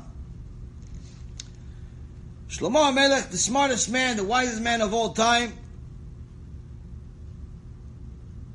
says to you and me something that's rather confusing. In chapter 6 of Proverbs, verse 6, he says, go to the ant, you lazy person, you sluggard, see its ways and grow wise. Go to the ant, watch it work, stop being lazy, go watch it work, and then you'll be smart for it. I'm going to go learn. I mean, the ant, its brain is not even, you can barely see it in a microscope. I'm going to become smart by looking at an ant. Now, Chazal tell us that anything that doesn't have a bone, doesn't have a skeleton, dies within less than a year. So an ant dies in less than a year. Some say the average is 6 months. But actually what you'll see is that during those 6 months, the amount of food that the ant collects is enough for itself for 60,000 years. Meaning it collects more than enough food for the rest of its life during the first few hours it's alive. But it continues to work and work and work and work endlessly every day. It doesn't stop. Do you ever see an ant go on vacation? Do you ever see an ant show up at the travel agency and say, listen, you know what, I really want to go to Bahamas? Or this year we're going to go on a Pesach vacation, we're going to take a cruise, make sure it's kosher. Do you ever see that? No, ant doesn't stop working. And Shlomo HaMelech is telling you, go learn from it. Why? Because the ant is not so concerned about the reward. It listened to the Mishnah from Antigonos, Ish Socho, that said, serve Hashem as if there's no reward. Serve Him for the sake of serving Him because that's enough of a reward. The ant is not concerned with whether the task is hard or not. It just goes to work. If we just fulfill the mitzvah at hand instead of thinking about all the other mitzvot we need to do, we'd achieve much more.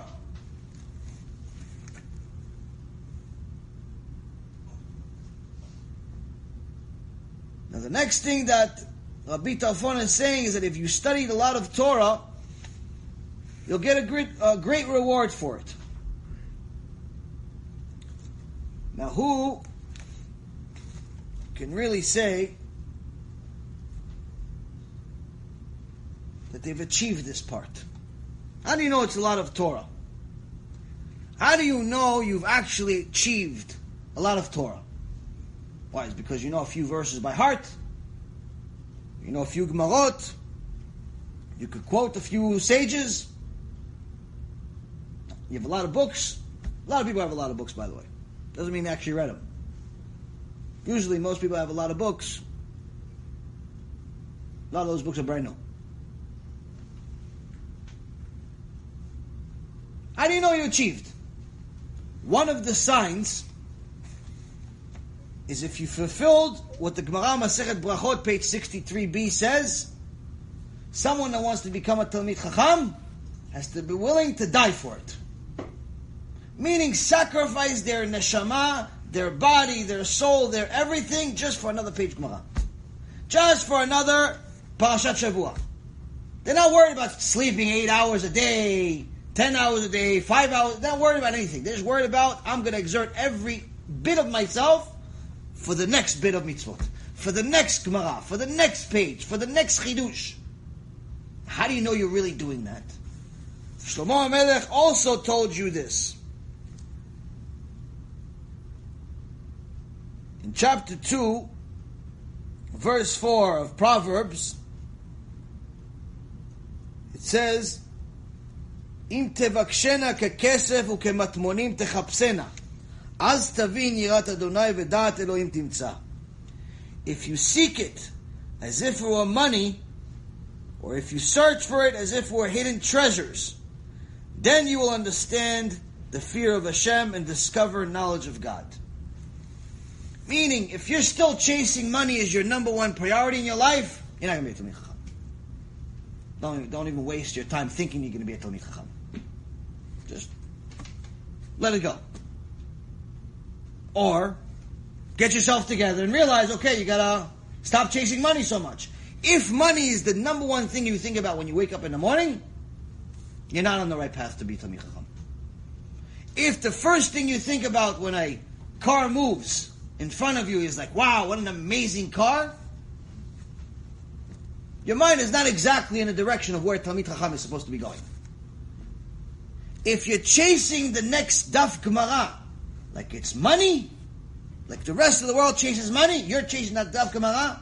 If you're chasing the next Chidush like it's a hidden treasure, you can't wait to find it, you're willing to bleed from your eyes all night until you find this Chidush of what does Moshe Rabbeinu mean, then you're on the right path. Then you have a chance to know what is Yirat Shamayim. Then you have a chance of knowing God, not just believing.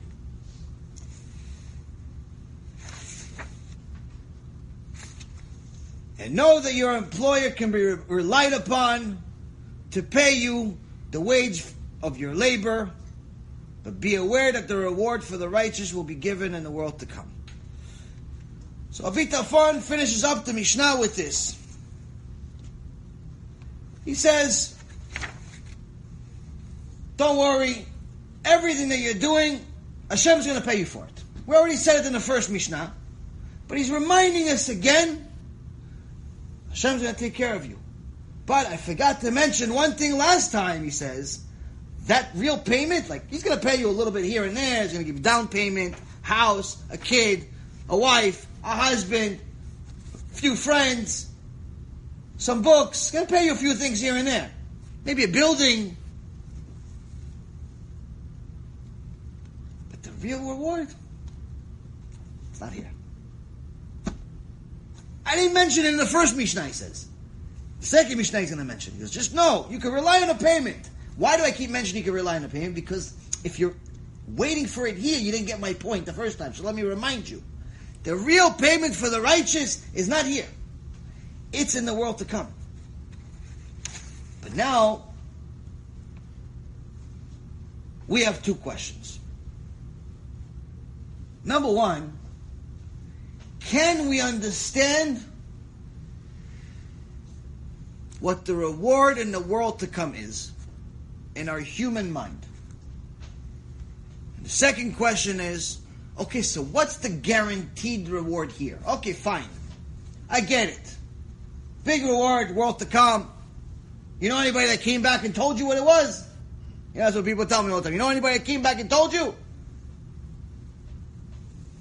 I need something here. I need some cash. Give me some down payment. What do you got? So can we understand the truth of what the world to come is? No, we can't. As I mentioned to you earlier today, all of the good of all the people that ever existed is not even 1 hour of the world to come. I could say it 500 times. Will you understand it? No, I don't understand it either. We don't understand that level of good. As a matter of fact, mankind knows more about bad than we do about good. I could explain to you suffering and pain, and most of you will understand what I mean, at least to a certain extent. I could explain to you pleasure, but most people won't understand pleasure.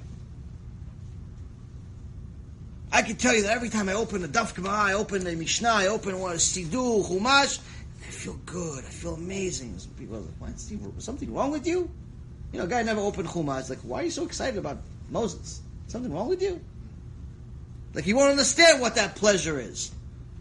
But if I tell him, oh, by the way, you know, I lost the amount of, the count of how many surgeries I had and how many needles I had to shoot myself with and how many pills I had to take and I had to bleed and this. I told him all my surgery story. Everyone understands that. Everyone understands that I was screaming my lungs out after the first surgery, the second surgery, the third surgery, the fourth surgery. Everyone understands that pain to a certain extent. But if I tell him, listen, I enjoy the first sentence of this week's parasha more than my first 26 years of my life. You're not going to understand that. No one's going to understand that unless they were in it. So the answer to the first question is, can you understand Olam Haba? Sadly, no. But the good news is that the reward that you get here for really fulfilling the mitzvot of Hashem Yitbarach will give you an understanding of Olam Haba. But you have to understand what the reward really is. Now the Rambam in Ilchot Shuvah 9.1, he says that when one gets money, or something material, as a reward from Shemayim for one of the mitzvot that they did, the first thing they have to acknowledge is that the money is not the reward. It's not even a down payment on the reward. It's too small. Even if Hashem gives you $1 million, $1 billion, whatever it is, it's not the real reward. What it is it's fulfilling the promise that mitzvah goeret mitzvah, which is one mitzvah leads to another. Meaning, Hashem saw that you gave tzedakah. He saw you're generous and you want to fulfill the mitzvah of tzedakah. He says every time you get money, you're fulfilling the mitzvah of ma'aseh. You give 10%. You get $4,000 a month in income. You're fulfilling the mitzvah as it's written, not as, unfortunately, many people do it today, is they take off all of the expenses, which is $3,800 out of the $4,000. So they have $200, they give 10% of the $200. So they give $20 a month. That's not really the way you're supposed to do maaser. The way you're supposed to do maaser is out of the gross, because that forces you to have emunah. So you get $4,000 a month, let's say. I'm just giving you an example. $4,000 a month in income. You're supposed to, right off the bat, take $400. That's the maaser. That is the tithe. That is where Hashem says, test me. You're not allowed to test me with anything else, but for that you're allowed to test me. I guarantee that you will actually reach wealth. You'll become rich in this life if you give maaser on a regular basis forever. Sometimes you get rich after a year, sometimes you get rich after many years, but the point is, Hashem guarantees you will become rich if you do this. So, if Hashem sees that you're doing it, you're getting a check, you don't even know if you have enough for all of your expenses, but you know that you want to fulfill this mitzvah, you're excited about this mitzvah, you're not thinking about it twice, you take the $4,000, you take $400 out of it, you give $400 towards some type of Torah-related item. Obviously, you're not giving it to the local alcoholic. You're giving it to something related to Hashem. And you do this on a regular basis. And Hashem says, oh, wow, look how excited he or she is about giving the maaser. Let me give them more money. So they give more maaser. That's what it means, mitzvah goeret mitzvah. You made a mitzvah, so Hashem says, oh, so let me give you an opportunity to make even a bigger mitzvah.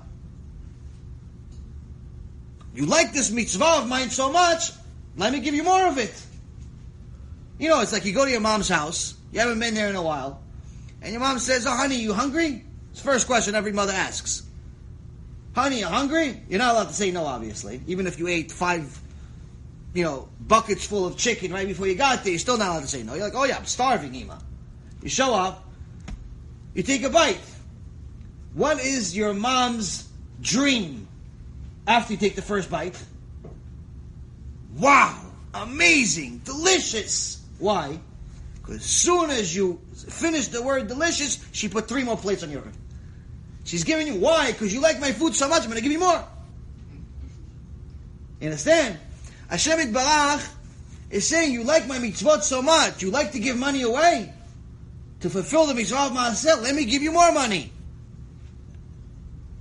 You like learning my Torah? Let me give you more insights that will lead you to learn even more.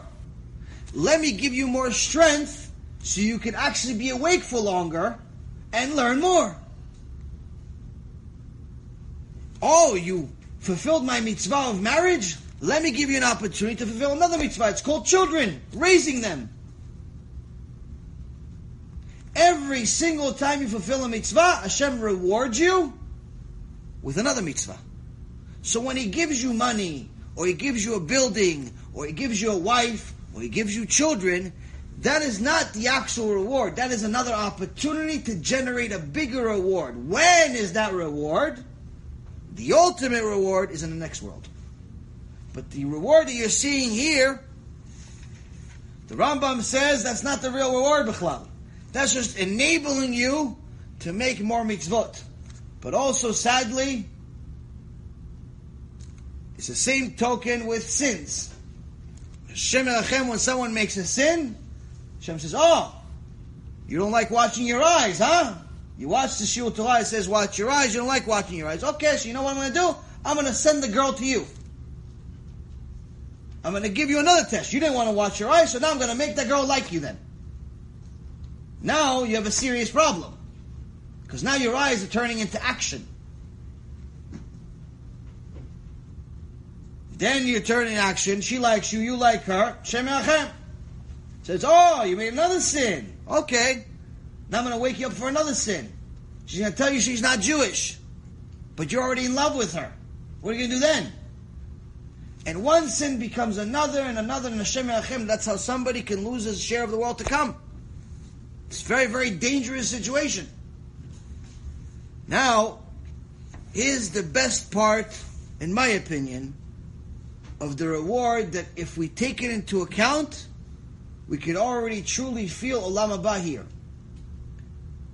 Now, obviously, having children, wife, husband, a little bit of money, so you have parnasah, all those things are wonderful. But not everyone gets all of this. Some Jews are wealthy, some are not. Some are married, some are not. Some have children, some don't. Doesn't necessarily mean they're all wicked. So, if we actually dig deep down, someone that's fulfilling the Torah, that not only learns it, but actually lives it. I wrote down, I think this is no less than 50 different character traits that he's guaranteed to get as a result of his learning Torah.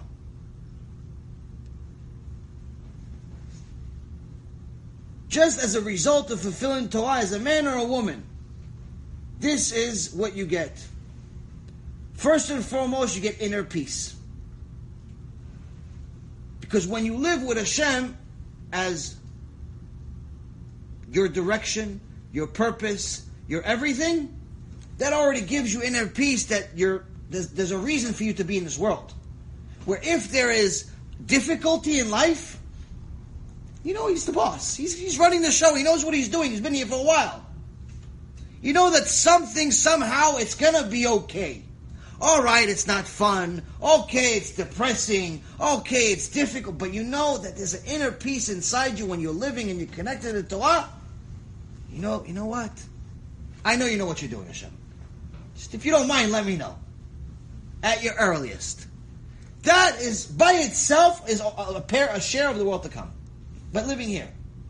That inner peace, that comfort that you actually have, that someone's watching, it's invigorating. Second, learning Torah is intellectually stimulating. No one that's ever learned Torah has ever said it's boring. Ever. Really learn Torah. Yeah, if you try it in the beginning when you first start learning Torah, it's so difficult you don't understand anything sometimes. Or if you're learning the wrong Torah, meaning that you're learning something that's completely not applicable to you, or at a higher level than you are, then it could be torture. But if you're learning the right Torah for you, even from day one, it's intellectually stimulating. Keeps your mind moving, and the deeper you get into it, the more your mind works, and it sharpens your brain. I'm going to go briefly in all these because there's a lot. There's over 50 different things. Next thing is you're able to achieve purity. Meaning that you can become a pure person, like someone that is clean of sin, clean of the grossness of the outside, of how people are just, not necessarily physically dirty, but you just sense that people are just dirty. They're they chase sins. They chase bad stuff. When you're connected to the Torah, you feel bad for them. You feel bad for anyone that even wants that. The next thing is that when you learn Torah, you're forced at some point, if you're going to live it. If you learn it like it's a history book, then none of this applies to you. But if you're learning it in order to live it, in order to fulfill it, it's going to force you to develop your behavior. So the first and most important thing is behavior development, which by itself would make you a better person over time. Next, maturity. You can't be a little baby learning Torah. There's no babies in the Torah. It'll force you to be mature. So in today's unfortunate loser generation of entitled kids that think that at the age of 25 they're already supposed to have a house and a job that pays them $150,000 a year just because they graduated college, because they got a trophy for every competition they ever failed at. The reality of it is that in real life there's no such thing. In real life you achieve based on your actual achievement. You attain based on your actual achievements. So meaning that you're only going to get a reward if you won. So by learning Torah, you're learning from previous experiences. You're learning things that are difficult to hear. You're learning some things that are pleasant to hear. But it forces you to mature. Next thing is clarity. That, to me personally, once I had a little bit of version of it when I started learning Torah, by itself was worth learning Torah. To have clarity, it's not just having clarity of just your own independent purpose in life, but it's to have clarity of just the overall world around you. Like sometimes things don't make sense. You don't understand, why is this guy even alive? Like he's so evil, he's so bad, he's so this, he's so that. Like why did Hashem bring him to the world? Why did Hashem create bugs? Why did Hashem create the cow? You start asking questions, and when you don't have Hashem, you don't have the Torah as a guide, you have no idea. So you just ask questions, and eventually you just lose hope. And it's very, very easy to become depressed, and it's very easy to see everything blurry. Everything just becomes dull. And you just live life like it's a thing. It's a thing to do, because you're alive. And you can waste your life that way. So that clarity will affect you everywhere. It will affect you at work, where you'll know you're not going to waste time on certain things that are mindless and a waste of time. You're going to value your time. You're going to also have clarity in regards to what you want in life. Whether you're going to get married, you're not going to get married. Whether she's the right one, he's the right one. You know what you want. And one of the most difficult things that I see in a lot of young people, and some old, but mostly young people, is they have no idea what they want. Some of them come to me to help them with shidduchim, which is not my expertise, and nor do I want it to be my expertise, but I meet a lot of people. So they ask me to help them with shidduchim. The problem is they have no idea what they want. So when I introduce them to someone, and they complain about this person, it's like, the last thing I ever wanted was to help you with the shidduch, and now you're complaining to me about it? So what's the problem? They have no idea what they want. They know what they are, but they have no idea what they want. So that clarity you'll definitely get as a result of gluing yourself to the Torah. Next thing is, for anyone that's already married, if you're actually going to fulfill the Torah, you're going to have shlom bayit. Yes, there's ups and downs. Yes, of course, you're going to have sometimes that are more difficult than others. You're going to have different tests, but when you have shlom bayit, you're able to achieve your ultimate purpose. You're able to have that partner that's going to be able to enable you to get to a higher level that you can't get to by yourself. Remember, you each come to the world as half a soul. Your soulmate completes you. Why are they called soulmate? Why is your wife or husband called a soulmate? Because that's the other half. Together you'll be able to achieve your ultimate purpose. By yourself you can't achieve it. Next is child development. This is obviously great. This is, for any new parents, myself included, main place that I get, only place really that I get any instructions of how to raise my kids is using the Torah as an instruction set. It's the only way to really understand why Hashem made certain kids more difficult than others, certain kids smarter than others, and so on, or how to deal with them. Someone's asking online, I happened to see it, why did Hashem create radical Muslims? For the same reason that Hashem created anything that goes against Am Yisrael, they are one of his tools. If Am Yisrael are fulfilling the mitzvot and are doing the will of Hashem, Hashem will reward them with all the goodness in this world and the next. If they don't, before Hashem destroys anyone eternally, obviously He gives them warnings. So to the nation as a whole, He already promised us not to destroy us, but He has to wake us up. He uses the Muslims, the radical Muslims, or the radical Christians, or the radical anyone else that hates Jews, as tools to wake us up. They're the stick. They're the stick. If we do what Hashem wants, we have no problem. If we don't, then Hashem has to use His stick to hit us a few times to wake us up. Now, next thing is business acumen. You want to be an expert in business? Learn Torah. It'll sharpen your mind. Your mathematical skills will become excellent because you're forced to do some math in your head.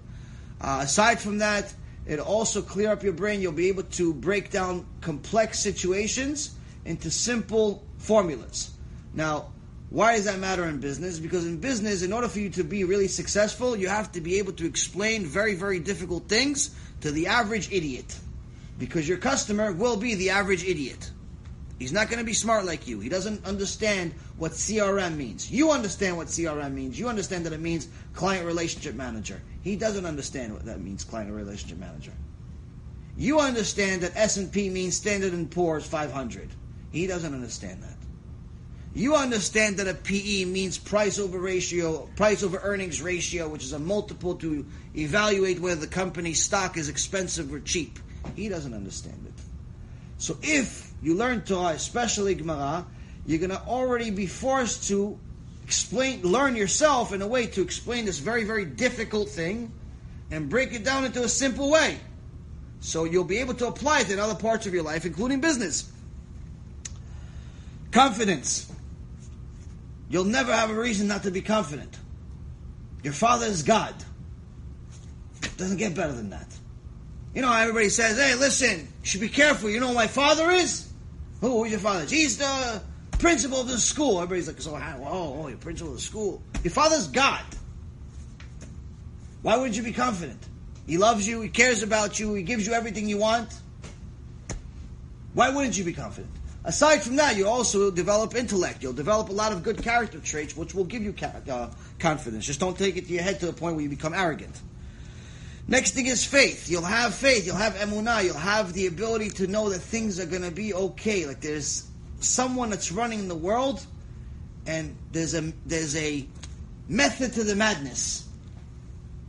Craziness is going to happen one way or another, but when you know that someone's doing it, it'll give you peace of mind to just function in your own little world, your own microscopic world. Next thing is it'll force you to have patience, because sometimes to develop a chidush can take you hours, weeks, months, or even years. Your own Torah insight can take a very, very long time to actually develop.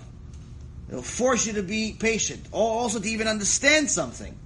Just understand what Chazal, what Moses, what Abraham, what anybody actually is saying. Sometimes it takes time. It's not all sitting there in a neat way like these books on the shelves are. You know, sometimes it takes a while to really understand, what does God really mean? Why did He do this? Why did He do that? Sometimes it'll take you to reading it 5, 6, 7, 10 times. So the only way you're going to get yourself motivated enough to read it 10 times is if you're patient. Patience is one of the most important skills you could have in life.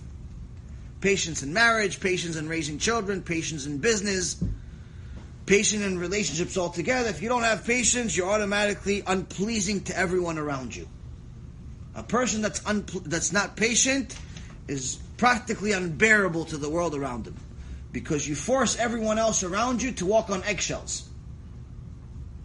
You force everyone around you to be anxious because, when is he going to lose his patience on me? Next thing is you have self-help from the Almighty. People spend hundreds and hundreds, and in some cases tens of thousands of dollars getting self-help, going to people like Tony Robbins, going to different types of mentors and coaches and self-help books of all kinds, And the reality of it is, you don't need any of it.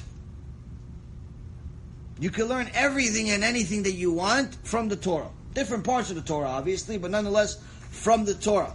And where is the advice coming from? The Almighty. Doesn't get better. Next thing is, you could learn experience without experiencing it. Most valuable experience is other people's experience, because it doesn't cost you any money. Your experiences could be very, very expensive and painful. I had a friend, his name was Dave Pruitt. He had one guy, he had a big company, and this one CFO made a $5 million mistake. $5 million mistake. Company lost $5 million. When it was discovered, he came to my friend Dave Pruitt's office with his resignation paper.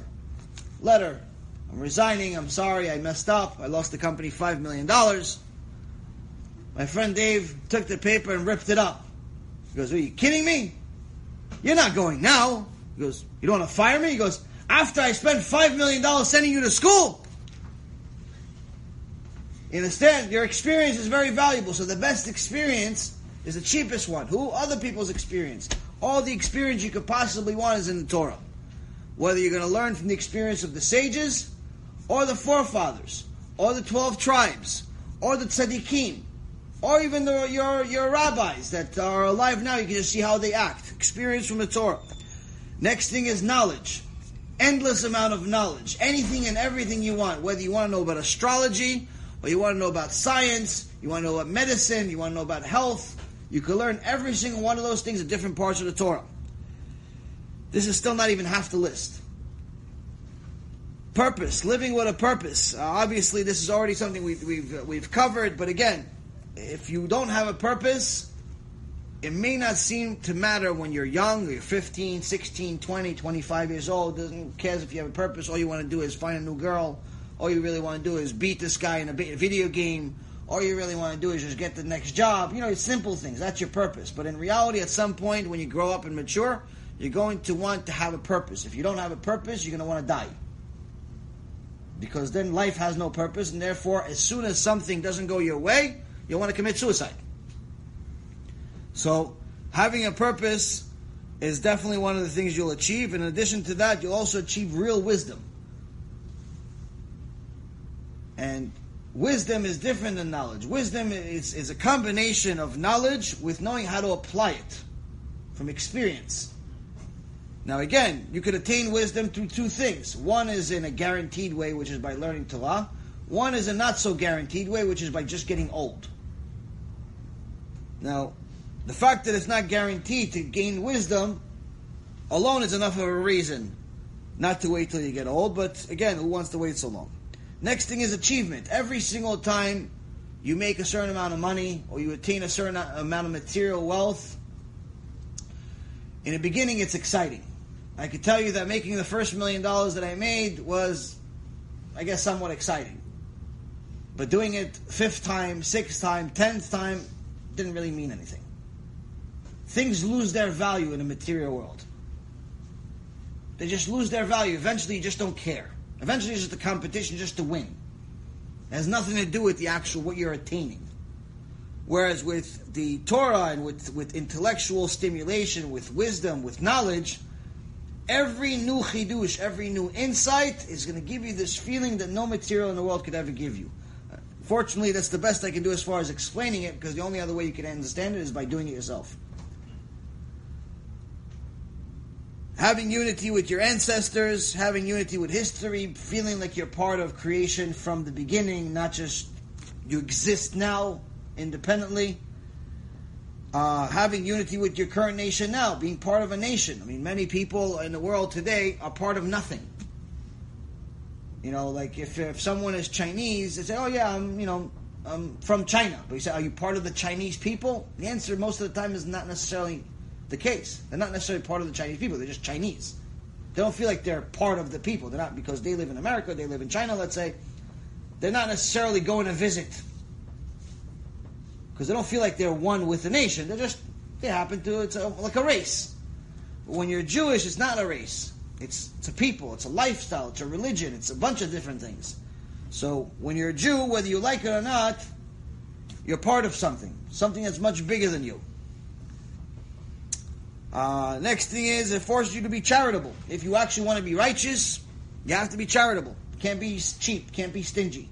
What the Rambam says, that if you have a problem with money, if you like money too much and you don't like to give it, then take some money, whatever you don't consider too much, because obviously you have a problem with money to begin with. So let's say, I don't know, take $20. And instead of giving the $20 to one particular person and giving yourself a heart attack, take the $20, get change for singles. Get 20 singles and give it to 20 different people. Why? The reason why is, number one, you're not going to get a heart attack for giving $20 to one person. And number two, even more so, after giving to 20 people, you're going to force yourself to learn and develop a feeling of actually what it feels like to give. You're going to get yourself acclimated to giving. Get used to giving. And that's one way to overcome your desire, where after a while you keep doing this on a regular basis, you're going to have a much easier time giving. And there's even more, larger amounts. Next part is happiness, real happiness. Happiness from the material world, and I can tell you from experience, is impossible. Some people that I know have endless amount of money. Most miserable people on earth. Not necessarily by default. Some of them are, say they're happy, but in reality they have a purposeless life. If they didn't have their money, no one would even look at them. If they didn't have their money, no one would even acknowledge them. So, again, it's having your whole life, your whole existence based on something that's temporary is not exactly a good existence, and it definitely cannot help you achieve happiness. Fulfillment. Again, this is something, a lot of these things sound the same, but they're actually quite different. Fulfillment is just having not just a purpose, overall purpose, but a fulfillment on a regular basis. Every day you feel like you've achieved something. Every day you feel like there was a reason for today to exist. Even if today was full of hardship, it has a higher purpose. It was kaparat avonot. Today was extremely difficult for me, so at least it fulfilled my purpose of repenting. Okay, today was awful. I got a flat tire. The kid was crying. The other one was this. The other, all these different things that happened to you. If you just live a secular life, you can just pretty much say today sucks. Today sucks. Today was terrible. It was awful. There's no other. You pretty much say, I wish today didn't exist. But if you're connected and glued to Hashem Yitbarach, even the bad day has a purpose. It's called kaparat avonot, a repentance for your sins. Guidance. Obviously, using Hashem and His Torah as a guide, it doesn't get better than that. It pretty much gives you a map of how to live life. It's a love letter from Hashem of how to go about your life, how to be successful, how to be happy, how to be, righteous, how to be generous, how to do anything and everything that's any good in this world, how to do it. And how to get, most biggest guidance is how to get to Olam Haba. What's the directions? Excitement. If you're actually connected to the Torah, you'll never be bored. One of the problems that a lot of secular people that I know have, especially young ones, is they're constantly bored. They're forced to do more things in a material world just so they don't kill themselves. Both mentally and physically, because they're so bored. They go on vacation, and as soon as the vacation starts, they're already bored, can't wait for the next vacation. As soon as they bought something, they're bored of it, they want something new. They got a new car, they're already looking at the neighbor's car because it's newer, it's one day old, one day newer. It's very easy to get bored when you're not constantly connected to Hashem. So when you're connected to Hashem, you're always going to be excited because there's always going to be something going on in your neshama, there's always going to be something going on in your mind. Almost done. No jealousy. If you want a chance at being resurrected at the days of Mashiach, you cannot have jealousy. So by learning Torah, you'll force yourself to eliminate your jealousy, with the exception of one form of jealousy that you're allowed to have. You're allowed to be jealous of another person that knows more Torah than you. Other than that, you're never allowed to be jealous, because being jealous is in essence a form of kfirah. It's a form of heresy, because you're saying that Hashem made a mistake by giving him something and not giving it to you. So you can't learn Hashem's Torah and be a kofar at the same time. So it's like the same time that you can't be excited and sad at the same time. You can't be happy and mad at the same time. So if you ever have a problem, if you're ever really, really angry, and this is harder to do than it is to say, but if you're ever really, really angry, take a baby and look at the baby. Serious. Take a little baby and look at the baby. You'll stop being angry. Because a baby will have an inclination to make anyone that looks at it, unless you're like, I don't know, Nazi Germany or something, but anyone that's normal will look at a baby and become happy. So if you have a baby around somewhere, I don't know if you have a baby like running around somewhere, or you just want to come over my house, you can look at a baby for a few minutes. We charge only $10 a baby. Then it'll stop you from being angry. But don't come to my house angry. So you just only pick up my baby if you're happy. So it'll eliminate that jealousy. Next thing is driven. Driven. I mean, obviously, in order for you to be a Talmid Chacham, in order for you to achieve the purpose, you have to be driven. You can't get to a point of knowledge, you can't go to a point of purpose by being lazy bum. You have to be driven. You have to be ambitious. And most importantly, you have to be structured. You have to have a structured life. You can't just wake up whenever you feel like it, go to sleep whenever you feel like it, and hope for the best to happen in between. You have to have a structured life. When to work, when to eat, when to sleep, when to be with family, when to learn. This is much harder to do than to say, but nonetheless, in order for you to achieve real purpose and real success, you have to have a structured life. Another thing is, we're almost done, right direction. You know for sure, once you're in Torah, you're really in it. Not like you just started, and you're not really like... Once you're in the Torah world, you know for sure you're going the right direction. You have a certain level of certainty that this is it.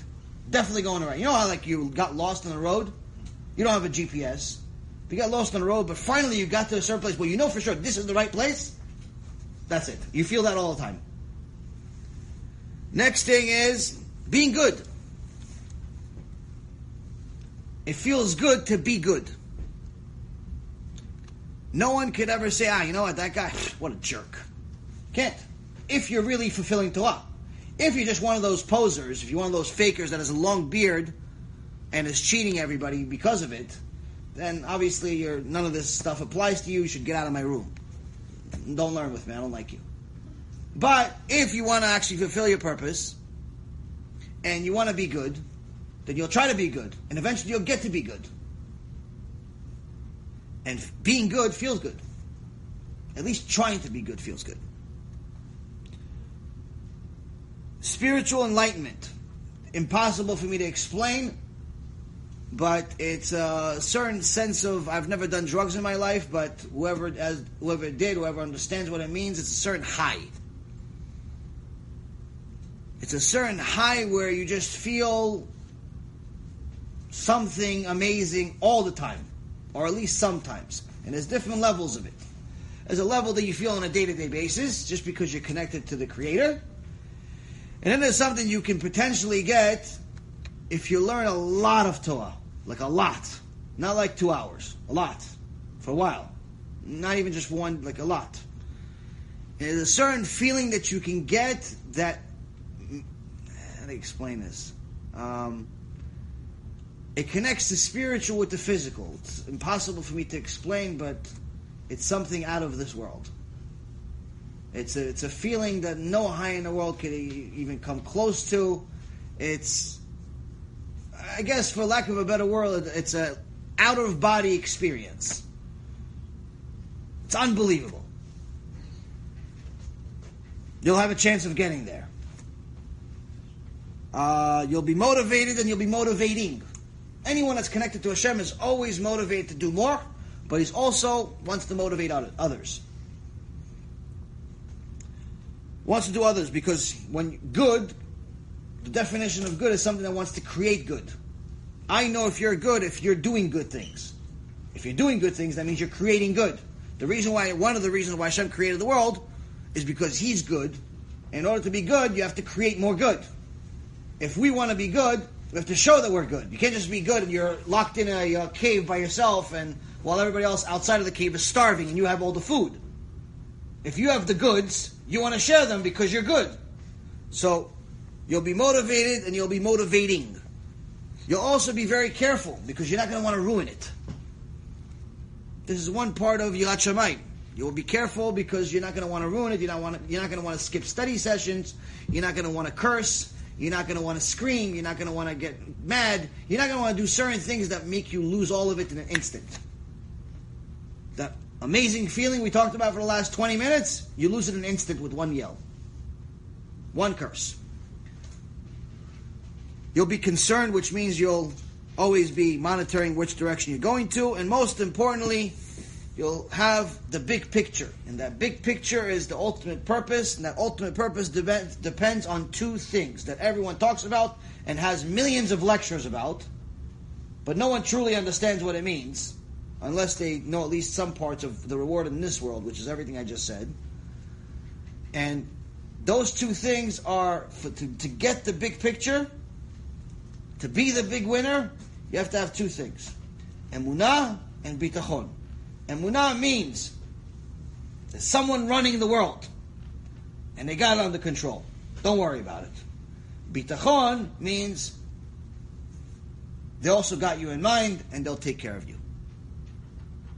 So, even a monkey could be convinced that there's a creator.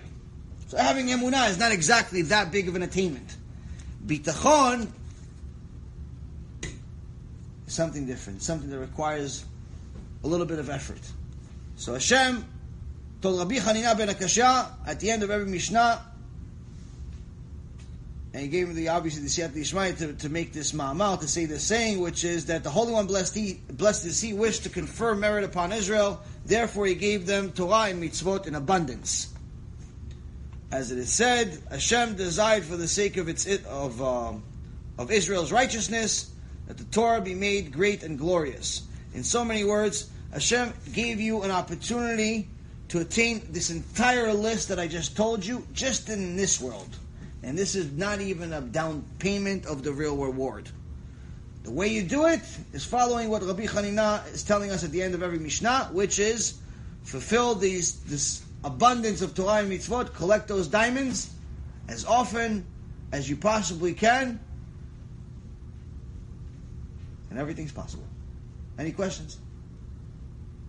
Baruch Adonai Leolam, Amen ve'Amen.